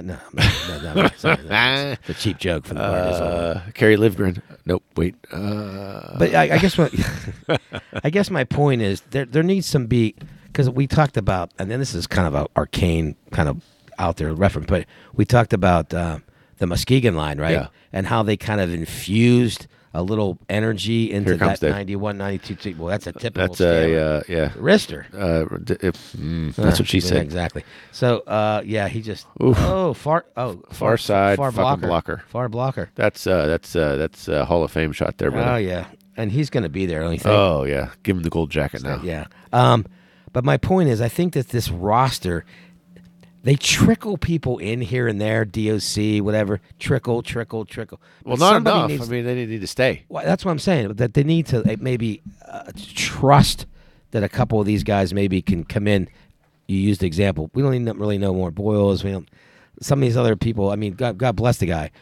but they need to infuse this roster with some youth to help the big 3 and 4. Like next more year, bubbled over with enthusiasm. Do you think Jeff Carter can really do 80 games next year? Somebody's going to come up and eat 40. They extended him. What? Well, 2 years. So he's got. Yeah. But I'm okay with Carter really because I think he brings. I agree, but he needs to be fresh. We talk about fresh beer. Oh, sure, yeah. He needs to be fresh beer for the playoffs. Yeah. So you think he's more fourth liner coming in next season? No, I don't. I just think he needs less minutes overall. Less minutes, right? Okay, yes, less minutes. You're gonna have to give him some spells. Yeah, and these other guys need to come up and they need to take some spots at this point. And because I like what the Rangers. If you look at a couple years ago, they were pretty dreadful. Yeah, but they infused their roster with all this young talent. They have that one line there of all like rookies and second year guys that are like 23 or around that, and they've matured here but because they let them play. They just trusted it and let them play. Yeah. Here's the thing. I think we get caught up here. I'm sorry to interrupt and let you finish in a second. I think this team and this organization gets so wrapped up in the fact that, okay, here's the window. The window's closing. The window's closed. We have all these guys and they're guaranteed spots and whatever. I think maybe you need to, start really melting these other guys in here and stop worrying about the minutes of these big guys. And to your point, maybe relaxing those minutes, limiting some of those minutes. Yeah. You know what I'm saying? No, I totally agree. And I think that, and they haven't drafted high for a long time. And that's part of the problem. But, look, if they don't sign Raquel, you need to bring some guys up, and you need to go sign somebody else. And I don't, we didn't really dive into what's available on the market. No, but I mean, look at Rusty's path to come up here, and number 8's path to come up here. They had him down there for a little bit, and then they trusted him to come up and assume some roles. Maybe they come up and assume a role of a penalty killer and a third or fourth line guy, but then they start assimilating him into a top 6 or top 9, position where they can start filling some of these minutes. I just don't think there's enough of that. The other side of that, that was almost 2-0 there, Dave. Yeah. The other side of that is you have to trust them for 2 reasons. One, you drafted them, but 2, they're cheap. So you need that cheap talent to come in and fill in. Yeah. Like, remember when Rust came up and Jake and all those guys? Yeah. Yeah. They put a lot of minutes and points on the board for not a lot of money. Right. And that's what they're up against right now. Right. And I don't think that Letang and Gino and Crosby and all those guys are overpaid in any sense. No. You take a look at production. It's the minutes, though. It's even the minutes. But at some point you got to get that other. As you started off with the segment, that other lifeblood in there. You need to get points from somewhere else. Absolutely. Secondary scoring, new blood scoring, and I think it just infuses the whole team with something that they can maybe lean on some of this youth and their legs and their legs that haven't been in 7 zillion playoff games like the top 3 or 4 that we're talking about. Or even some here. of the guys on the bottom. I talked about Carter and Boyle and DOC. And DOC needs a chance. DOC needs a regular shift. Yeah, in the top needs, 9. He does. He's got the speed. He's got the size, and I just think there needs to be more of that. But we can blather on and on about that. I wanted to say, before you go on to your thought, I wanted to just do this only because I get forgetful in my old age. Is that there is a new Penguins president, Kevin Acklin, is his name. The peasants. Is he a king? The Penguins president of business operations. So we were wrong on so many levels on a lot of things. So probably no real big leash or short leash even for GM RH, and also Mr. Kevin Acklin, Penguins president of business operations. Oh, that's a high stake. He joined the organization in 2018, previously serving as the team's chief operating officer, COO, your COO, and general counsel. His promotion fills the vacancy created when David Morehouse stepped down at the end of the season as Penguin president. And Brian Burke, by the way, will remain the Poho, the mighty Poho. Probably in title only. Well, I mean, he's still going to be here, not ousted, as we thought maybe that might happen. Well, that's my point. Is he could just be a figurehead? Well, you're still paying a guy to be a figurehead. So I mean, I think we were kind of at the mode that he may get moved on. Period. Yeah. And so in his prior role with the club, Ackland was responsible for business operation of the Penguins and their arena. Tampa Bay Power Play, by the way. And their arena properties. He also provided strategic advice to the senior executive team and ran the Penguins' redevelopment of the efforts on the former Civic Arena site. So they stayed inside. They didn't go to an FSG guy, Scott. Well, that's interesting. But there's still FSG guys that are on the scene but don't have titles. No, but I mean, I think we both were figuring that the new president might be an FSG guy. No, for sure. And that didn't happen. That didn't happen. And, so you had a thought, though. I interrupted your thing. No, I wanted to dive into, before we get into some beer refills here, some Stanley Cup playoff updates. We've been doing some live chit-chat here on the game that's 1-0 in the Tampa Bay Lightning on the power play. But on the western side, the Avalanche dominated the Edmonton McJesuses. No doubt. Jeez. And that wasn't even close, Dave. No, and I just think that all due respect for the Lightning, who've played a zillion playoff games here in the last few years, your Avalanche can beat you in so many different ways. They can win a 7-5 game. They remind me of the 91-92 Penguins, where they could beat you 7-5. Or they can shut it down with pressing. The 16 and 7. You're short handing the 16-17 Penguins. I think they played very similar. Oh yeah, them too. Yeah, them too. They beat you in a lot of different ways. Yeah. And they've swept two different teams in this playoff. Yeah, and they swept the first round, and it just got through sweeping the McJesus Edmonton. And when Edmonton was out in front and looked like they had it going on, they were at least going to survive to play a Game 5. Didn't happen. So now you're talking about. Now, Draisaitl was hurt, had a high ankle sprain. He did. He was really. I mean, God bless the guy. He really. But they had one line, Dave. They had one line. Well, they do. But you know what? I don't agree with that. I watched a lot of their games. Evander Kane was tremendous. The other guy with three names. Yeah, he was tremendous from hitting from behind. No. But before that, he put up 8-9 goals. He had a hat trick in a couple the previous series. He was outstanding for them when they got him on. Oh, Evander Kane's a real good hockey. He's an idiot, but he's a tremendous hockey player, Scott. He's an idiot. He's a tremendous player. He's a tremendous idiot. He's a really good hockey player, and he put up a hat trick in the series before, and the other guy, Zach Hyman, that's on the line. He had 8-9 goals. So, and then the Donovan McNabb's nephew there, Darnell Nurse. There's a lot of guys on that team that's pretty good. Colorado's just better. They aren't one line heavy like they were a few years ago. Right. They went out and they got people, and they got to the conference final for a reason. They got for the conference final for that reason, because of the insurgence of some of the guys they picked up, and the reboot of some of the other guys that were already on their team. So it's just that Colorado's just a better team. I mean, and they all around showed why. Scramblelicious there, Dave. A better team, but I mean, even again, Cody Ceci had a nice year with them.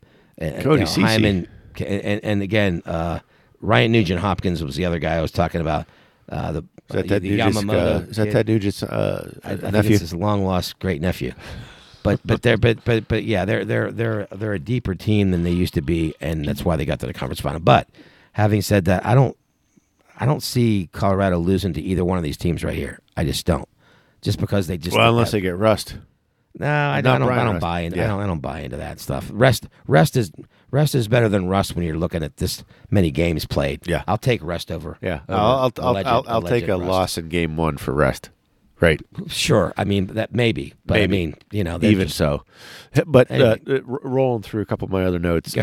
With it, the silliness continues, Dave. With the incident. So go ahead with that. Trouba with the almost trouble connection on Palat, right? Yeah. He somehow fell or ducked or whatever, but his chicken wing was up again, Dave. Yeah. He just avoided it. And that would have been his third major head blow of this playoffs, right? Yeah, every round. I don't. I mean, it just I don't get it. is it like the Department of Silly Wonks or whatever the hell you Department call of it. Silly Walks, which Yeah. is the Monty Python Yeah, skit. like just it's got to stop. Yeah, I mean, Do you think the NBA would ever allow this to happen? no. I mean, obviously, different sport. It's Well, fast but- and whatever. It's Right, different but deal. but it's would going 100 would they miles an ever hour. would they ever allow? And it's not like he's No. going after ham and eggers. He's going after top guys. Yeah, and so to your point, though, the thing that happened with Crosby, if that's Michael Jordan back in the day and somebody elbows him in the head, If that's LeBron James, LeBron James, whatever, that whoever. guy's suspended for infinity. half the year or whatever. They would never stand for that in their game, and it's I always talk about I call him the biggest oxymoron name, Department of Yeah. Player Safety. Why don't And call- you got George Peros, and there was a couple other guys that preceded him. Was like, what? we need George Peros. Who's that? He's the guy that he's in charge of player Oh, safety. Okay, all right. So he's the guy that does the hearings. Does he have some kind of disorder that he can't see things? Like he has cataracts or something? he Maybe he drives a Lincoln. I don't know. he had too many shots to the head. Oh, or shots of Canadian whiskey. Canadian whiskey, right? Rye whiskey. No, I mean, you're 100% right. And look, it's not even just a black and gold thing. When you see it happen to other people, last year in the playoffs there was a Vegas game when a guy got smushed, right? Yeah. And there's no call. And my favorite, not my favorite thing, but the most loony thing is that they got a 5-minute penalty like it was on Raquel. Yeah. They call it right there when they're looking right at it. They go to the tape and they somehow see something that doesn't Right. warrant 5 minutes. He hit him and led with the head. Right. I mean, in college football, that's targeting. Right. You're done. You're out. See ya. Right. And so I just, for all the advances they've made in making the game so popular, and ESPN's back in the fray, and the kids love it, and the kids play it around here and everywhere. Well, that's where I go. They with still the- see some of these things. like and on go, this wow. one. Is it Your kid had a concussion. Yeah, is it conspiracy theory? Is it like they Trouba plays for the Rangers, but they want the Rangers in the final for the draw? Yeah, well, there's just a double standard. I'll use this term, period, to explain it.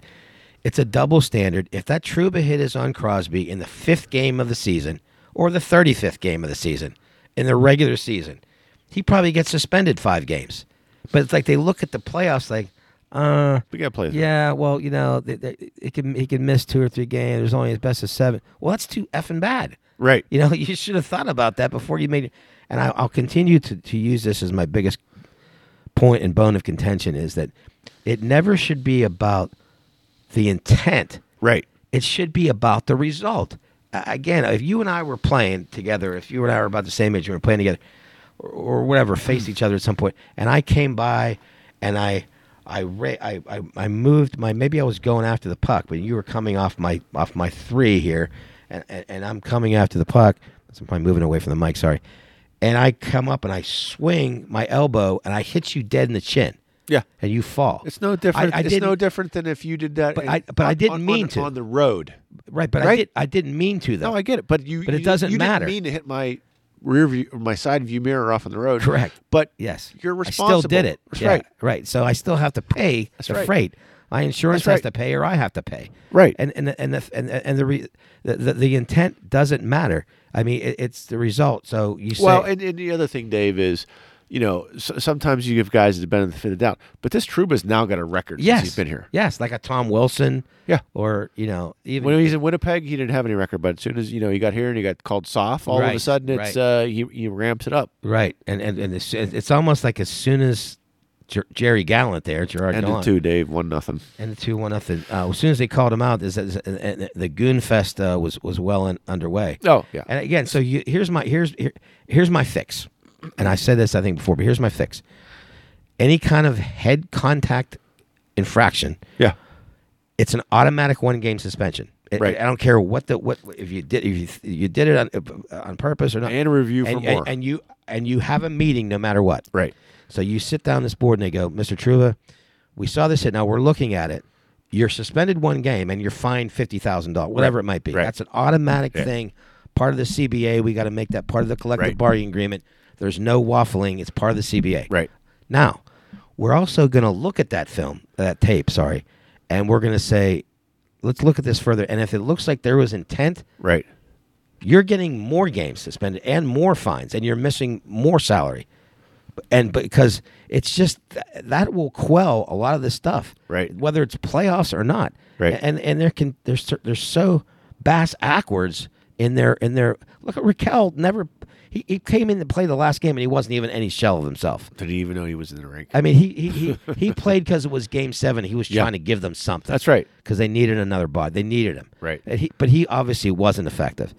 And Crosby, the same thing. He misses a game. Yep. That's a game they lose.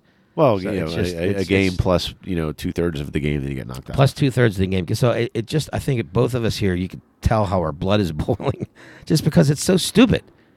Right. I don't get it. I mean, and it's not just the Penguins. You see it from you just mentioned earlier that he did it again. Yeah. With the Lightning thing. So you want to morph into this goofy Ranger Well, fan? we'll round out the hockey silliness, we right? We need more sips. With and I need a refill here. That's what I meant. This Ranger fan that so the Rangers lost their last game, and you see this film, and I posted it up on Facebook, and you see this guy walking in this. Now, what we don't know is what the Tampa Bay guy was saying. Of course, but it doesn't matter. Yeah, I'm sure there was a little bit of that. It doesn't matter. They're not even looking at each other. The Ranger fan is physically in front of this guy walking, and the Tampa Bay guy is behind him to the right of this guy. And whatever happens, the straw that broke the camel's back, or the twitch nerve or whatever on this Ranger fan, he just stops in his tracks, pivots, and throws a left roundhouse into this unsuspecting guy's face. Because they're coming down like a ramp or whatever. And drops him cold. Yep. Just drops him absolutely cold.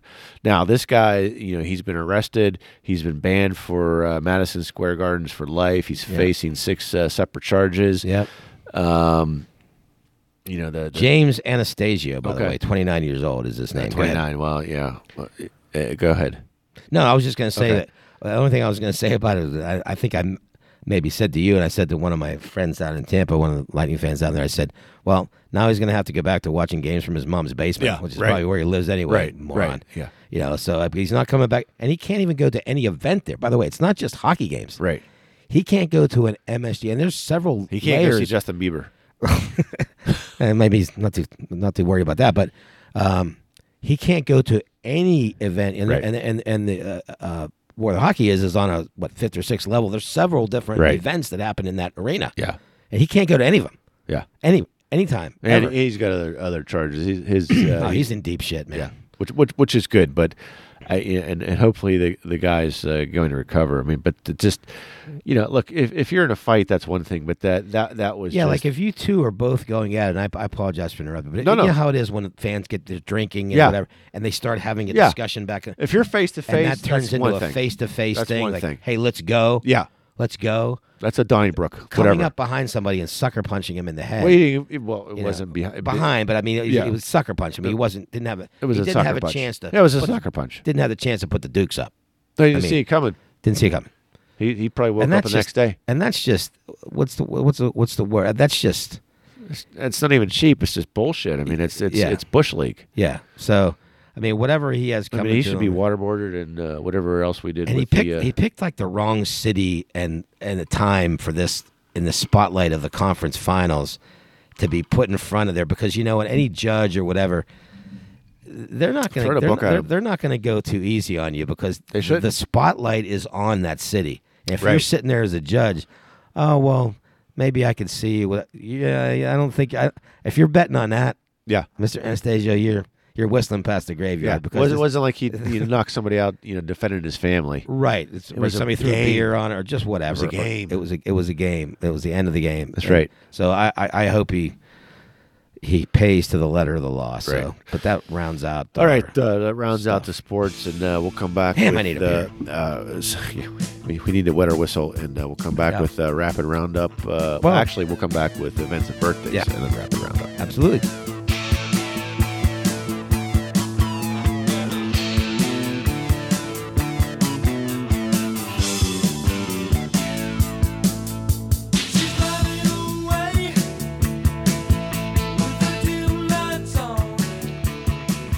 Dave back from the break and ready for the ever-famous events and birthdays. Yep, as your Tampa Bay Lightning Bolts, 20 miles for 20 smiles. Oh, boy. In the third period, 1-0 lead, see if they can bring it home for another appearance in the SCF final.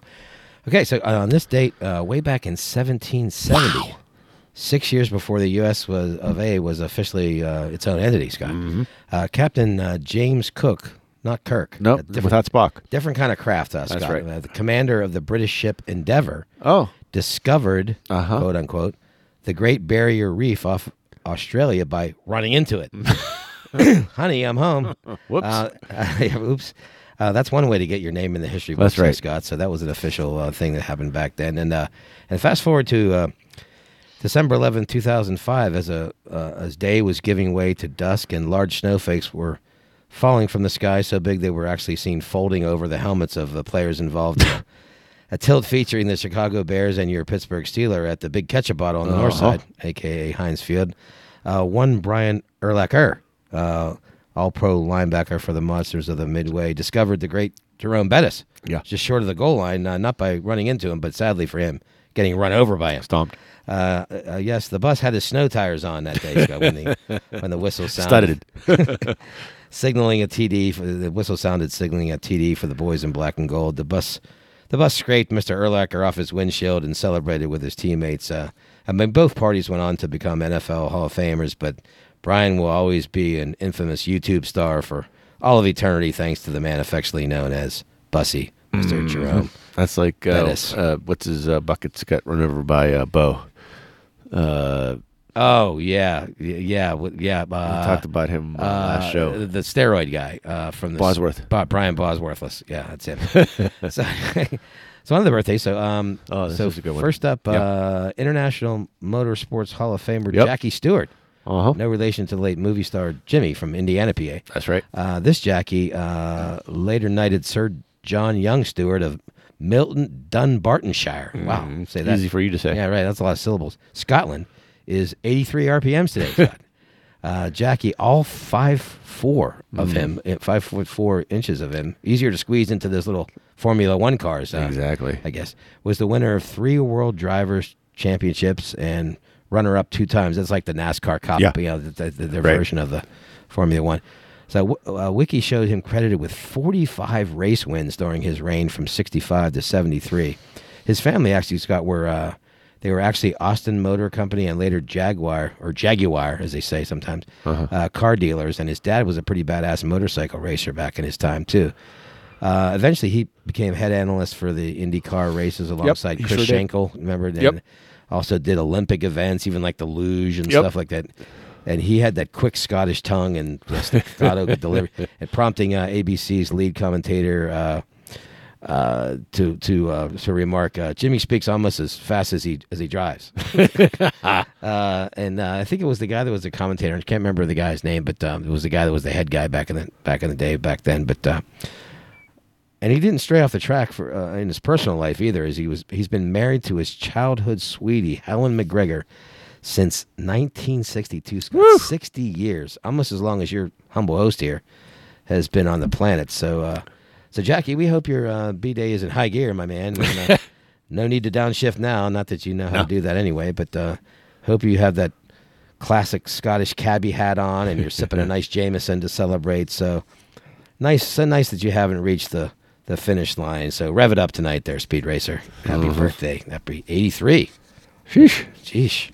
And next up, actor, performance artist, and filmmaker Shia LaBeouf, whose career and personal life has been kind of like riding the thunderbolt at Kennywood 85 times in a row, is 36 today, Scott. Known for his unique variety of roles from Sam Witwicky in the Transformers trilogy to Henry Mutt Williams Jones III in Indiana Jones and the Kingdom of the Crystal Skull. I think I missed that chapter of the series. It's a good thing. He also directed a couple short films, one called Maniac, probably best describes his life on and off the stage and set. He kind of suffers from, is on meds for PTSD due to a real rough relationship he had with his dad growing up. I guess they were kind of like, he was, I saw a little thing. They have these things like the actors screen, the actors round table. Right. And he talked about that he was the villain in his life and he had he had to go to treatment to understand how to deal with his villain in his life, which happened to be his dad. But the guy's like, he's uber talented. He can morph into different roles with ease, like playing golfer Francois Ouimet in that greatest game ever played. Remember that about Mr. Ouimet's unlikely run to the 1913 U.S. Open title, golfer. And then he morphs into Transformers and Indiana Jones roles. I mean, it's crazy. But and for all of you out there, if you haven't seen it, and I don't know if you have, Scott, but please rent or stream The Peanut Butter Falcon. It's a tremendous movie. I haven't seen it. I'm telling you, I'll make sure you make a note to write that down. It's about this mentally challenged kid he breaks out of this like assisted living kind of facility that he's in to search for his idol, which is a professional wrestler played by Thomas Hayden Church. He was in Sideways and George of the Jungle and whatever. So it was just an awesome movie and good for any audience. There's not swearing. There's not a lot of craziness. So Shai, take it light tonight over there in Disturbia as you celebrate 36 years, and we celebrate 36 shows. Oh yeah, coincidentally. I hear the surf's up out there in Cali, so have a good ride, but be careful of the company you keep and the amount of libations you partake in. Too much can make one dumb and dumberer. Right. Which is another one he was in there as I drop in. Happy Birthday, Honey Boy, which is a tremendous movie he wrote. Not Honey Badger. He actually wrote Honey Boy and the whole thing while he was in a mental institution, and then got people to sold it. It's unbelievable. He's a really talented guy, but he's kind of a wackadoo, but he's talented. Anyway, and lastly, Joe Cool. Not the Camel cigarettes version, but this Joe did a lot of his damage around the time of those ad campaigns that spanned the 80s and 90s and Camel cigarettes.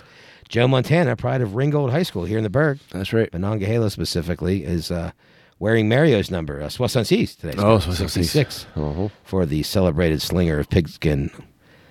He, of course, was the field general of one of the most historic passes in NFL history, connecting with the late, great San Francisco 49ers wide receiver Dwight Clark in the NFC Championship game, which ousted your cow Chip out of the playoffs, a play simply known as the catch. That's right. At the stick of Candle. Right. On 1/10/1982 is when that occurred. Obviously, Jolton Joe's career was a brilliant one. 4-time Super Bowl MVP winner. 3 times the MVP of those. And Terry was twice, I think. That's right. Bradshaw. 8 Pro Bowls, Offensive Player of the Year, Comeback Player of the Year, 5-time passing percentage leader, et cetera, et cetera, et cetera. And then he eventually was traded to KC in '93, where he played his last 2 years, leading the Chefs there to its first ever AFC Championship game. And that was pretty decent at the end of his career. And while in San Francisco, I think one of the biggest things is fending off another Hall of Famer, Steve Young, who nipped at his heels for years before getting his call to glory.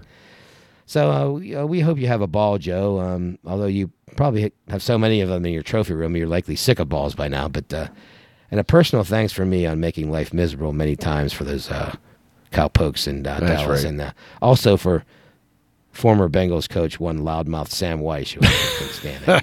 Piece of crap he was. So super proud you're a Super Bowl champ, spawned right here, and your path upstream began at 1 Ram Drive in Mon City, as it's known, Monongahela. Happy birthday, Joe Cool. That wraps up our event and birthdays for tonight's guy. And we've got, before we get into a random wrap-up, we've got High Danger Ranger on the high stick power play. Oh, yeah, they're pretty dangerous on the power play. We'll see how the Lightning Bolt navigate this. With Mr. Vasilevsky left in the deal. So I guess on to the rapid wrap-up. I had one thing that I did have in my crosshairs, and it's sayings. People with sayings. Do you remember this? Here's one. Here's some ones that I think have been kind of retired, but sometimes they re-emerge. Okay, here's some ones I really... Shut the front door. When somebody says something incredible. Oh, shut the front door. Right. My front door is already shut. Right. All right, so, and here, you go, girl. Oh. You go. How about that one? You go, girl. You go and go somewhere else, because get out of my porch. Get out of here. Any ones that kind of annoy you, Scott? Like just sayings that people say, like... Well, one that doesn't annoy me is sit the fuck down. Oh, if you're AJ Burnett. That's right. With the man bun. I just saw that T-shirt the other day with him. When he has like wearing, little explicatives, but he has them like little pirate logos. That's right. Where the bad words letters should be. Mm-hmm. Yeah. That I still cherish that one, Dave. And the best part about that is when he would do that, on the mound, and then the camera would catch him as he's mouthing the words, right? And he would actually say it like, as right. the damn right. He was so bad, man. I love that guy. Yeah, that was probably Huntington's best trade ever. Oh, easily. I mean, it's Russell Martin's Martin's way up there. I mean, Marlon Byrd was good, but I mean, the attitude I think that he brought, he was first of all, he's a good pitcher, and you know how much the Yankees thought of him, Dave? They paid half his salary. They retained right. Right. That's amazing. But I mean, there's some of these ones that have gone on through years that I just always they're very puke-inducing to me. And my niece uses that one, shut the front door. And shout out to Nick if you ever listen to this, which I don't know if you do much, but that's one you use way too much. But I was just thinking of that and thought I'd bring that up. Another thing I thought to throw out at you, since we talked about some remakes and we wrangled back and forth over 311's love song remake, and I think you aptly and you pointed out well that they're two different songs almost. I mean, it's not like they tried to to get into the world of the original band, right? They made it different. They made it different, and it made it theirs. And which was the original? Was who again? Cure. The Cure, yeah, great band. Friday, I'm in Love, a bunch of other great songs. And so I started thinking down the path of remakes, like covers. Well, I got a songs. couple other. What are some of your favorites? I got a couple other catchphrases. And we had Chris Cornell's million of them that we know. Now, before we dive into that, I had a couple other catchphrases for you. Oh, yeah, go ahead. That are just go back. Overused. I was today years old. I was today years old? When I figured something out. I never heard that ever. Yeah. I was today years old when I figured out you pulled the pop. That's funny. How about this one, Dave? Do you see what I'm saying? Do you see what I'm saying? Do you hear what I hear?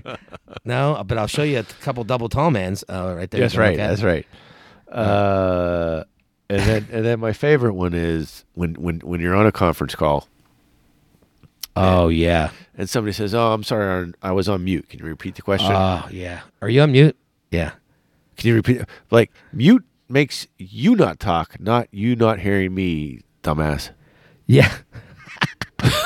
That's funny. Oh yeah. So is there any work ones?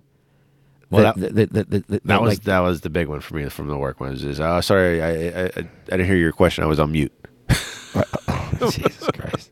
I was busy paying attention to something else. I could give two shits about what you were saying, but now repeat what you said.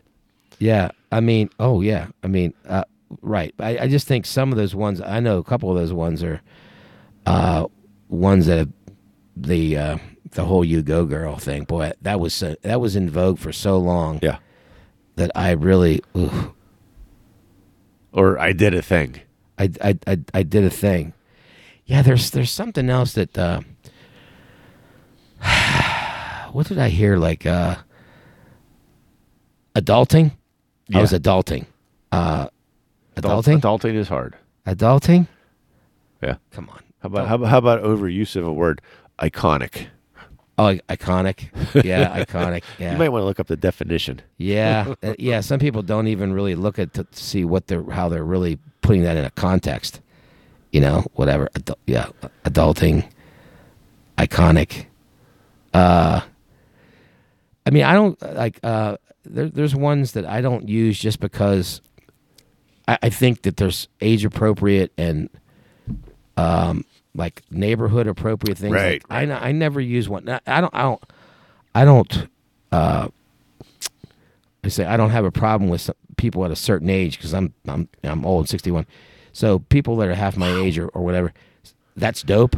I do kind of use that, but I don't want to use it too much because I feel like the people are going to say, "Hey, Dave." You'll probably use it for effect instead of using it all the time. Right. Well, right. Right. And I also think people will think of me. Okay, it's not dope that you're using that's dope because you're too old to use that's dope. Well, but here's the thing is, you'll when you're talking to somebody in whether you see them on an ongoing basis or not, but you always hear them say the same phrase over and over again, almost regardless of the situation. So expound on that, boy. Well, so they'll say, that's dope for everything, right? Just your example there, right? Or my favorite thing is a little bit different is they'll either use a word incorrectly or they'll use a word that actually isn't a word, and my favorite one is irregardless. Oh, that's perfect. There is no such word. It's in the dictionary. Well, it only is, but because it's in the ether of. It's just regardless. It's just regardless. It's just regardless. Right. Correct. That's right. And that burns my ass when I hear a professional that I'm sitting across the table during a discussion in a business setting, and the person will sit there and they'll say, "Well, irregardless." I hate that too. I hate it too. It shakes me to my core. So Dave. it burns your ass like a 3-foot fire. Is that what you're trying to say? Another one. You know what burns my ass? A fire about 3-foot fire. That's right. Here's another one.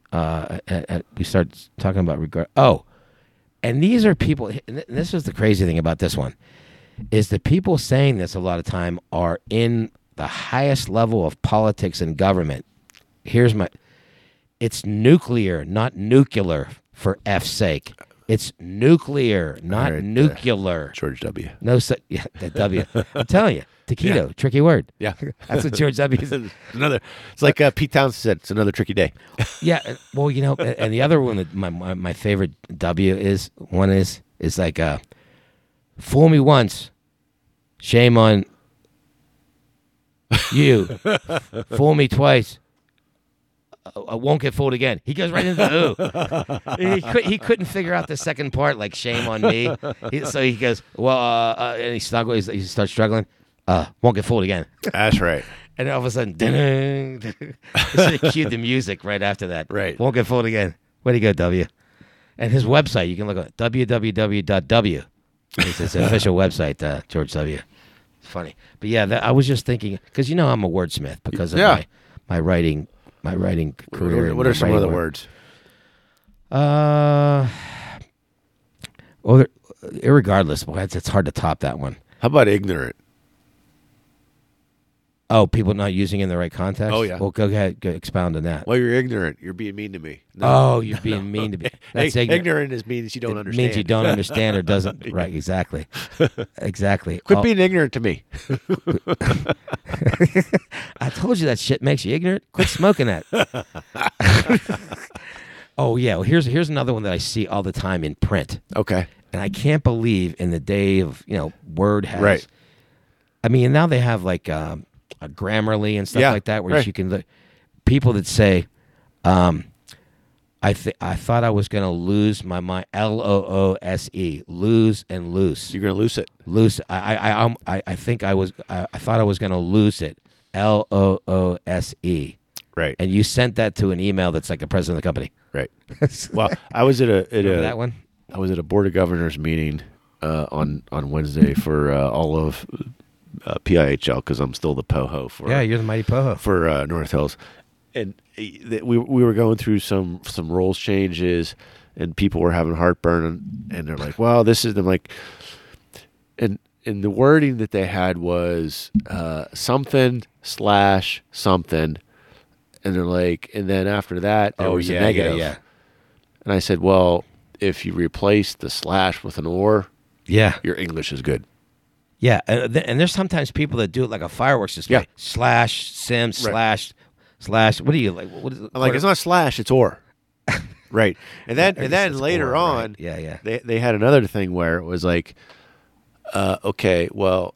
What are you, Cordell Stewart? slash. Right. Slash. And like, well, if you put an apostrophe, an Oxford comma before the and, Yeah. Yes. that changes the meaning. It does change the meaning. Right. Right. Exactly. Right. Because you could be, and I was texting back and forth with a friend of mine, and this is tremendous. Slash from Guns N' Roses. No, it wasn't. So this is tremendous. Okay. So I'm waiting. this friend of mine sends a note back saying, with an Oxford comma, we invited the strippers, comma, JFK, comma, and Stalin. Without the Oxford comma, we invited the strippers, JFK, and Stalin. Let me show you the picture, Dave. No, it can't be. Without the Oxford comma, we invited the strippers. What a party that would be! Right. Oh my God. Right. You got, Oh my God. That's funny. 3 different people versus 2 different people dressed up as strippers. Yeah. So the Oxford comma is kind of important. Yeah, it kind of is. Yeah, I'm glad you pointed out me being the and I my writing work that I do, and people also do comma and all the time. You don't have to do comma and. In fact, there's a lot of people you do in that particular case. Well, no, I know, but I'm saying there's a lot of places where people say, we did the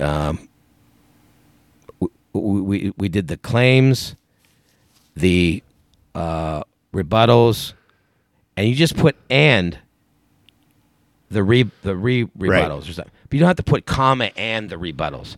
I know people that the comma and thing. Right. You don't have to use, and I know people that if you need to separate something, you do. But if you're doing everything, you don't. If you're doing everything that you don't, and I know people that are like directors, managers of places. If they see that on a resume, they will eliminate you. They're so anal about that. They're like, that is not necessary. It's all you're all doing a list. Details, Dave. Right. And here's one that I love. I don't know about you, but this is a visual one. When somebody goes, well, he said he was going to the store to get some get some beer, like in quotes. They put the finger quotes. Air quotes. Air quotes, like air guitar. He was pretending to be a police officer, and he puts the big finger quotes. Yeah. You know what I mean? The finger quote thing. Air quotes. That one gets me. Yeah. That's there's an appropriate time for an air quote. That was not one of them. No. Because a quote is exactly that. Right. A quote. Yeah. So like if you were quoting, let's say, Vasco da Gama or somebody and saying, he said the universe is, quote, unlikely to survive, or something, or just whatever, uses a direct quote. Correct. But using it air quote to say he was trolling for fish, he said. You know what I mean? Why do we? That's not a quote. You're just making up a quote. No. So any other as we round foibles, up the rapid rollicking wrap up. I didn't have any driving issues other than my stepson passed his permit. So be on lookout, and then my son goes for his permit in August. So I should put the I should get my Hans device now and put wrap yourself in bubble wrap. And bubble wrap. And That's right. Put some soft bumpers around my car as I come over. Lastly, I started the segment a little bit with it, but we had 3 or 4 Chris Cornell remakes. Obviously, Billie Jean. And then the one with Patience with the Guns N' Roses Patience. Yeah. His remake, tremendous, of Prince's Nothing Compares to You. Right. So those were several, and we both are so big fans of his that that's just obvious to us. But any other remake ones that step out as something being you think really good, not necessarily better than the original, but something really love? I would say I prefer Johnny Cash's version of Hurt over 9 Inch Nails. Yeah. And I know you started off with 311 and The Cure. I'm trying to cipher, so I'll think while you're thinking. I do like Van Halen's "You Really Got Me" over the Kinks? Oh yeah. That's yes. There's more of a deep resonating guitar, like a more, Well, it's I don't want to say it's You fresher, really got but me. it's You really got me. it just has, you know, Well, and Eddie is so the great. the Kinks is like a box of 16 color crayons, and the Van Halen version is the big 64 box with the sharpener on the side. with a with a big flip tab. Yeah, It's the stuff, right. Yeah, no, that's a good one. I mean, even Bow Wow Wow's I Want Candy. I like that. You know, that even though that was a short-lived band, whatever. But yeah, some good ones. And I'm trying to think, and I'm going to cipher here because I made a couple notes on it, and I wanted to get your opinion on it too. So as we kind of round out here, but I think sometimes. One of the other ones I was thinking about is I ciphered over here is so All Along the Watchtower by Jimi Hendrix is a great song. Bob that Dylan Bob too. Dylan wrote. Yeah. And it's a great song in itself, but Jimmy's is really good. Yeah, I want to. One that stands out to me a little bit, and of course this was the Guess Who, American Woman. Lenny Kravitz did a great version of American Woman. Stay away from me. Mm-hmm. Is the beautiful bride texting you? Yep. Tell her the strippers are about to leave, and could she just kind of leave us alone for a little. Ike and Tina Turner's "Proud Mary" was pretty good. Yeah. I mean, how about looking at some of the. How about this one? And it was a pretty big hit. I can think of one. Go, keep going. I'm ciphering. But it was by the one with the large memories. One Dolly Parton. Yeah, I have it right here. I will always love you. But Whitney Houston. Yep. Oh my, Whitney Houston was she good? Oh, your New York, your Broadway blue shirt. It's all square, huh? All square. One's around here with what is that? Does that say 6:58 or what's that time right there, Scott? I can't. Yeah. See it on the 53. 6:53. So here's one that's a good one, Dave, that comes back to one of our favorite eras of music, and that is the Man Who Sold the World by Nirvana that covered the unbelievable the Bowie version. But, and here's the thing, and I love Bowie. Don't get me wrong, I love him. But I think that cover by Nirvana is dramatically better than Bowie's. Because it's just Bowie's is kind of just like this eclectic, and again it goes back to his. I love him, but his is almost in black and white, and Nirvana's is in 4K. Yeah, and it's funny. I pulled up some of the top 10, and you rolled out a couple of the few up here. They have it as some of the top ones, and then you actually have 3 or 4 that you rolled out yourself. Good for you. About in the top 30 or so that they talk about, but Take Me to the River by the Talking Heads. Who did that first? So Al Green back in '74. Take Me to the Al Green, the R&B star. He's the one that actually did that originally. Al Green. He was a tremendous artist, and that was a great one. And they. With a little help from your friends by Joe Cocker. I mean, that was a Beatles one, but that was so... They were different. I wouldn't say... I won't say better. I won't say better. It's just different. Obviously, same thing with Satisfaction by Devo. It was so... don't get me no. That's just weird. But as the list goes on, I'm looking at one.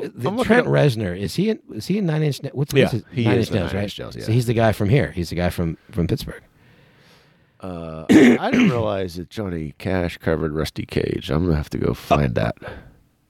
Yeah. Oh yeah. I've heard. You ever heard that? No. It's amazing. Huh. It's amazing. And here's a good one. Clear it out. I have to have a sip of my sidecar here. Yeah, get that sidecar down there. Stand by. And this is a good one. The Clash's "I Fought the Law." I fought the law, but great. Well, of course, that was a Bobby Fuller '60s band that way back, and nobody knows. But a lot of people only know it by their version. What are you ciphering on over there? Sid Vicious did "My Way." Yep. What the flying F? Really? Mm-hmm. Have you heard it? Oh my God! I've got to find that on Well, cue me YouTube. Well, I might bring it up live for us. Might have to do that. You know what? I thought too is, when we had the Facebook Live, the very first song you played came over. It's all the other ones. Yeah, if you go back and look at that post again or listen to it, the very first one. Oh, here he goes. Can everybody hear this? They should, because you and I can hear it. Yep.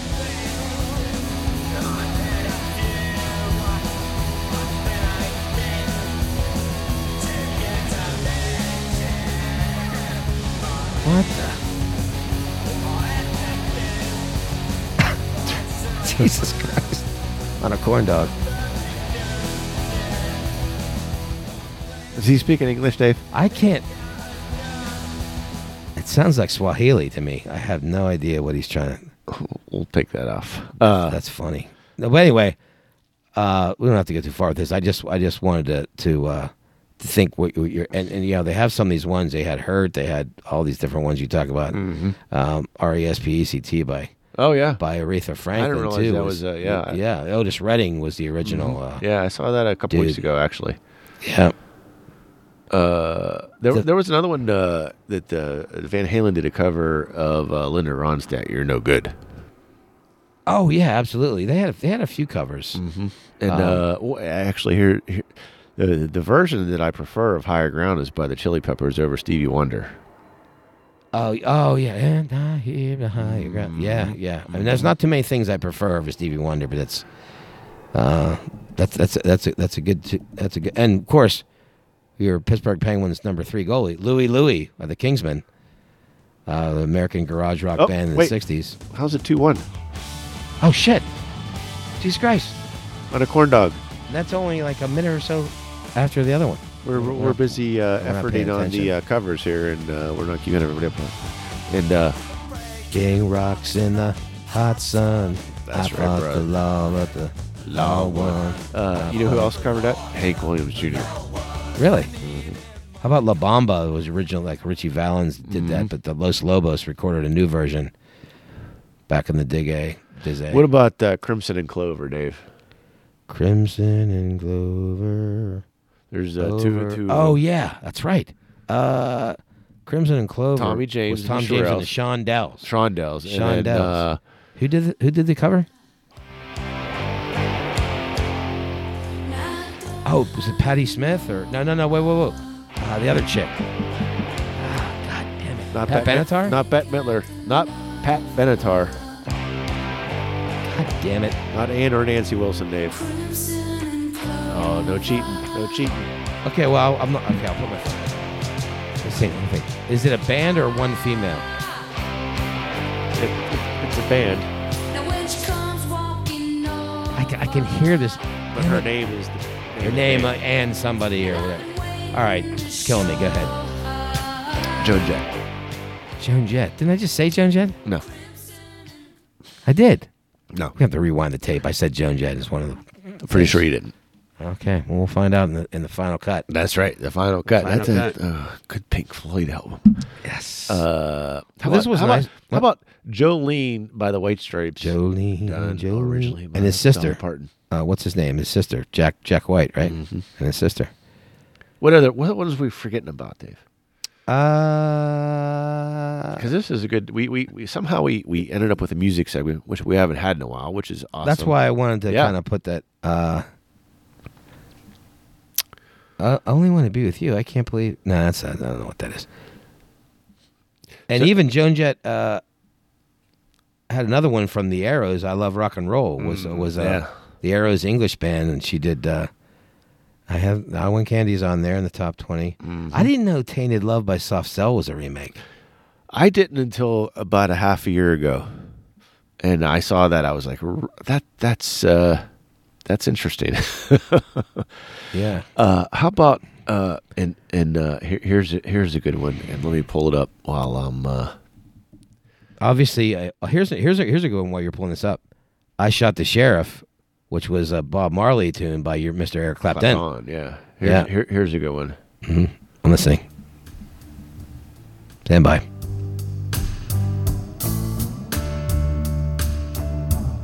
Here, this is the cover. We'll see if you know the original. Okay. This is the Cowboy Junkies. Oh, Cowboy Junkies, yeah. I'm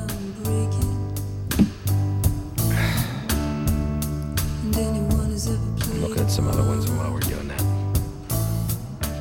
Let me think. Let me. I'll bring in the original now. This is. I prefer the original because it's got an interesting intro. I'd like to. Oh, is it Sweet Jane? Yes, you nailed it, Dave. All right, fist bump. Oh, sweet. Oh, the original one's way better. Is this Lou Reed? Well, he was in the Velvet Underground. Yeah. Yeah, Velvet Underground. I like it. Actually, I like his version as well. Oh yeah. He was tremendous. As we take a walk on the wild side here, show 36. Walk on the wild side. And the color girls go do do do do do do do do. Boy, we went way down this rabbit hole again. Yeah, we went down. I got you down the rabbit hole of the one-hit wonders last. There it is. Sometimes I feel like I. You know what's funny though? This was covered another time. Yeah, I think you mentioned that last show that there was like a triple cover extraordinaire. And this is it. Jesus, who's this by? You'll probably pick it up as soon as he starts singing. Let's see. Okay, I'm waiting. 2-1 Lightning, 4.5 minutes.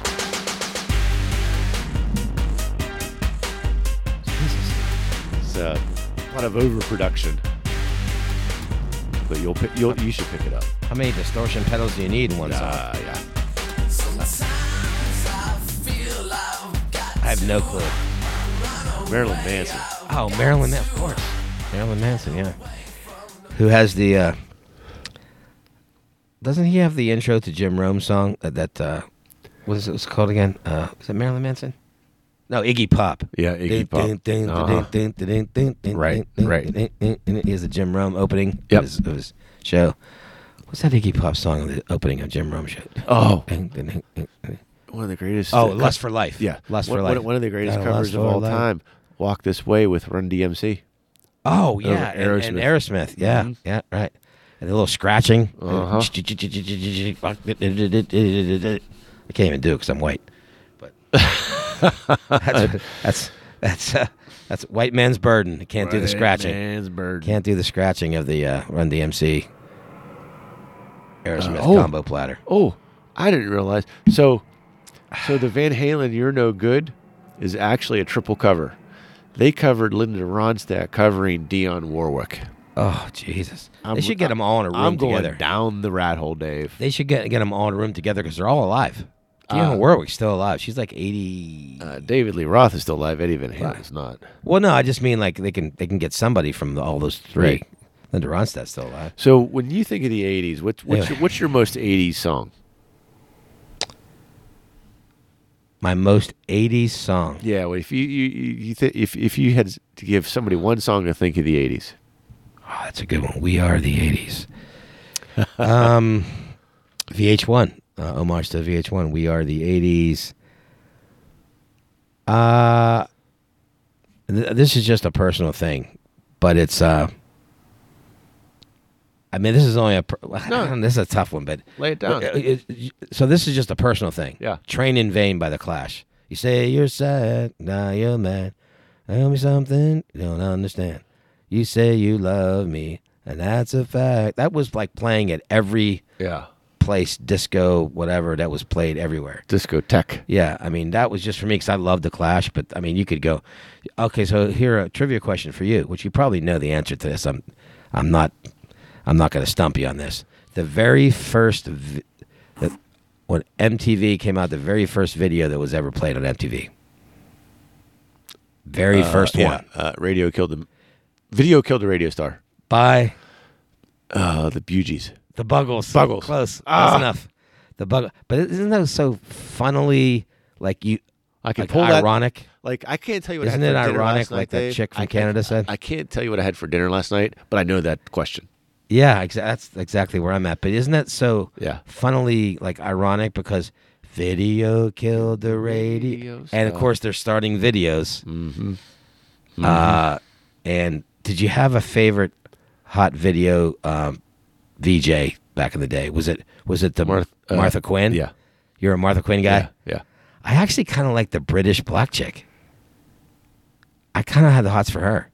What's her name? And she still has a. They're still on like XM. Yeah, like they are. The VJ Siri. Who's the VJ? VJ with the DJ. I forget her name. She was hot though. She was, and that voice, like almost like Tessa. She was she was smoking hot like pulled the goalie. Here we go. Oh, minute left. Pulled. Two Van. Might as well hang on to. There was Nina Blackwood. Martha Quinn. I liked her too. Damn it. Martha Quinn was like the plain Jane. Yeah, she was a plain Jane. They had Mark Goodman. He was the other guy. But damn it, who's the girl? She's still on list of MTV. What's her name? God damn it. I hate when you have to be Scrolly McScrollerton going through. Oh, look, okay, where are they now? Son of a bitch. And damn it. So one of the let me tell you in a different way. When I think of the '80s songs, I was thinking in the vein of, and you're going down the path that I was going is MTV, and one of the most overplayed songs on MTV. I'm listening. Oh, Jesus. And I love the Cars. The Autos. Homage to the late, great Rick Ocasek, who was way over his skis with that chick that he married. How he scored her, I have no idea. I still can't find this girl. She's British. Let me see. Maybe if I put British. Well, I'll just do. Let me effort with you. British MTV. Should I say black chick? Is that appropriate here on the Bar Dizzle? Jesus Lord. Damn it. You're killing me, dude. Yeah, well, it's bothering me now. That's why I have to. Downtown Julie Brown. Oh, yeah, she was up here on that one. She was Downtown Julie, and she still has a show. Is it over? No. 15. Is that 15 seconds? Yeah. Oh, your lightning bolts are gonna try for the three-peat. Downtown Julie. It's just that accent has killed me. Yeah. Well, I just loved her. Yeah, that's definitely Tessa-esque. Guess how old she is right now. 52. 58. Oh, she's Krista Tang. She's Tanger. She's still put together pretty good when you get her over there. Oh yeah, I'm sure. I'm sure she's probably pretty VJ-licious. I just loved it. It was the accent that killed me. Mm-hmm. You know, I mean, I know you're talking about Martha Quinn. I loved her too, but wow, we really morphed into this. So we're at the end of the game. Well, here. we're at the end of the game here, and the Tampa Bay dispatched your New York blue shirt. Yeah, back to the final. And, wow. So nobody on this team was Yager's teammate. No, clearly, or anybody else left. Clearly, and they're going. And look, if I'm sure the NHL. I'm sure the NHL probably wanted a bigger market, but I definitely wanted to see Colorado versus Tampa Bay. I did too. And here's the thing. Colorado's got a really good goalie, but here's the outlier X factor. Whatever is that, Mr. Vasilevsky. He is better than Colorado's goalie, and so he really can turn the tide of that. Even though I still think it's going to be a Colorado in 6, I'm going to predict. But that could, man. What do you think? Here's Vasi's theme song, and I'm going to give you the unplugged version. See if you recognize it.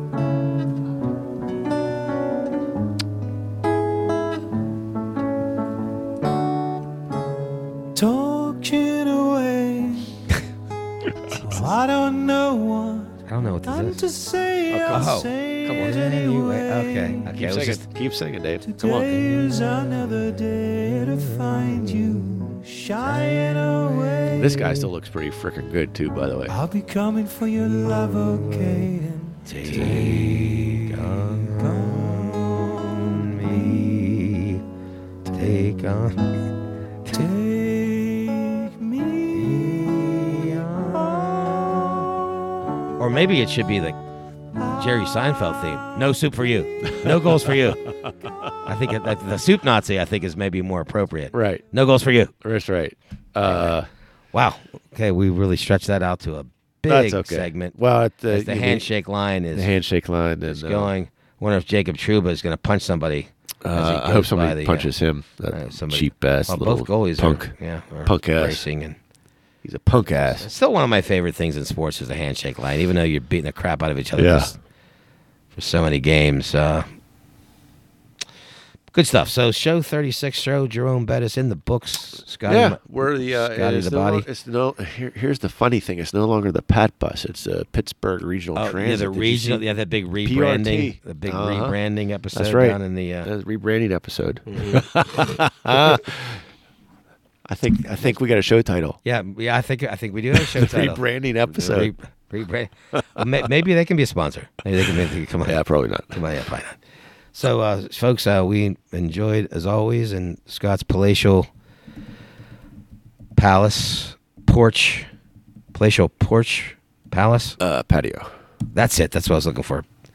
The palatial patio for Mr. Pater's palatial patio. From the Brew Gentleman here. From the Brew Gentleman. What did you call it? The linear thing or the vertical? Vertical. That's right. right. I don't even know what that meant. That's way too highfalutin for me. The vertical. It sounded good.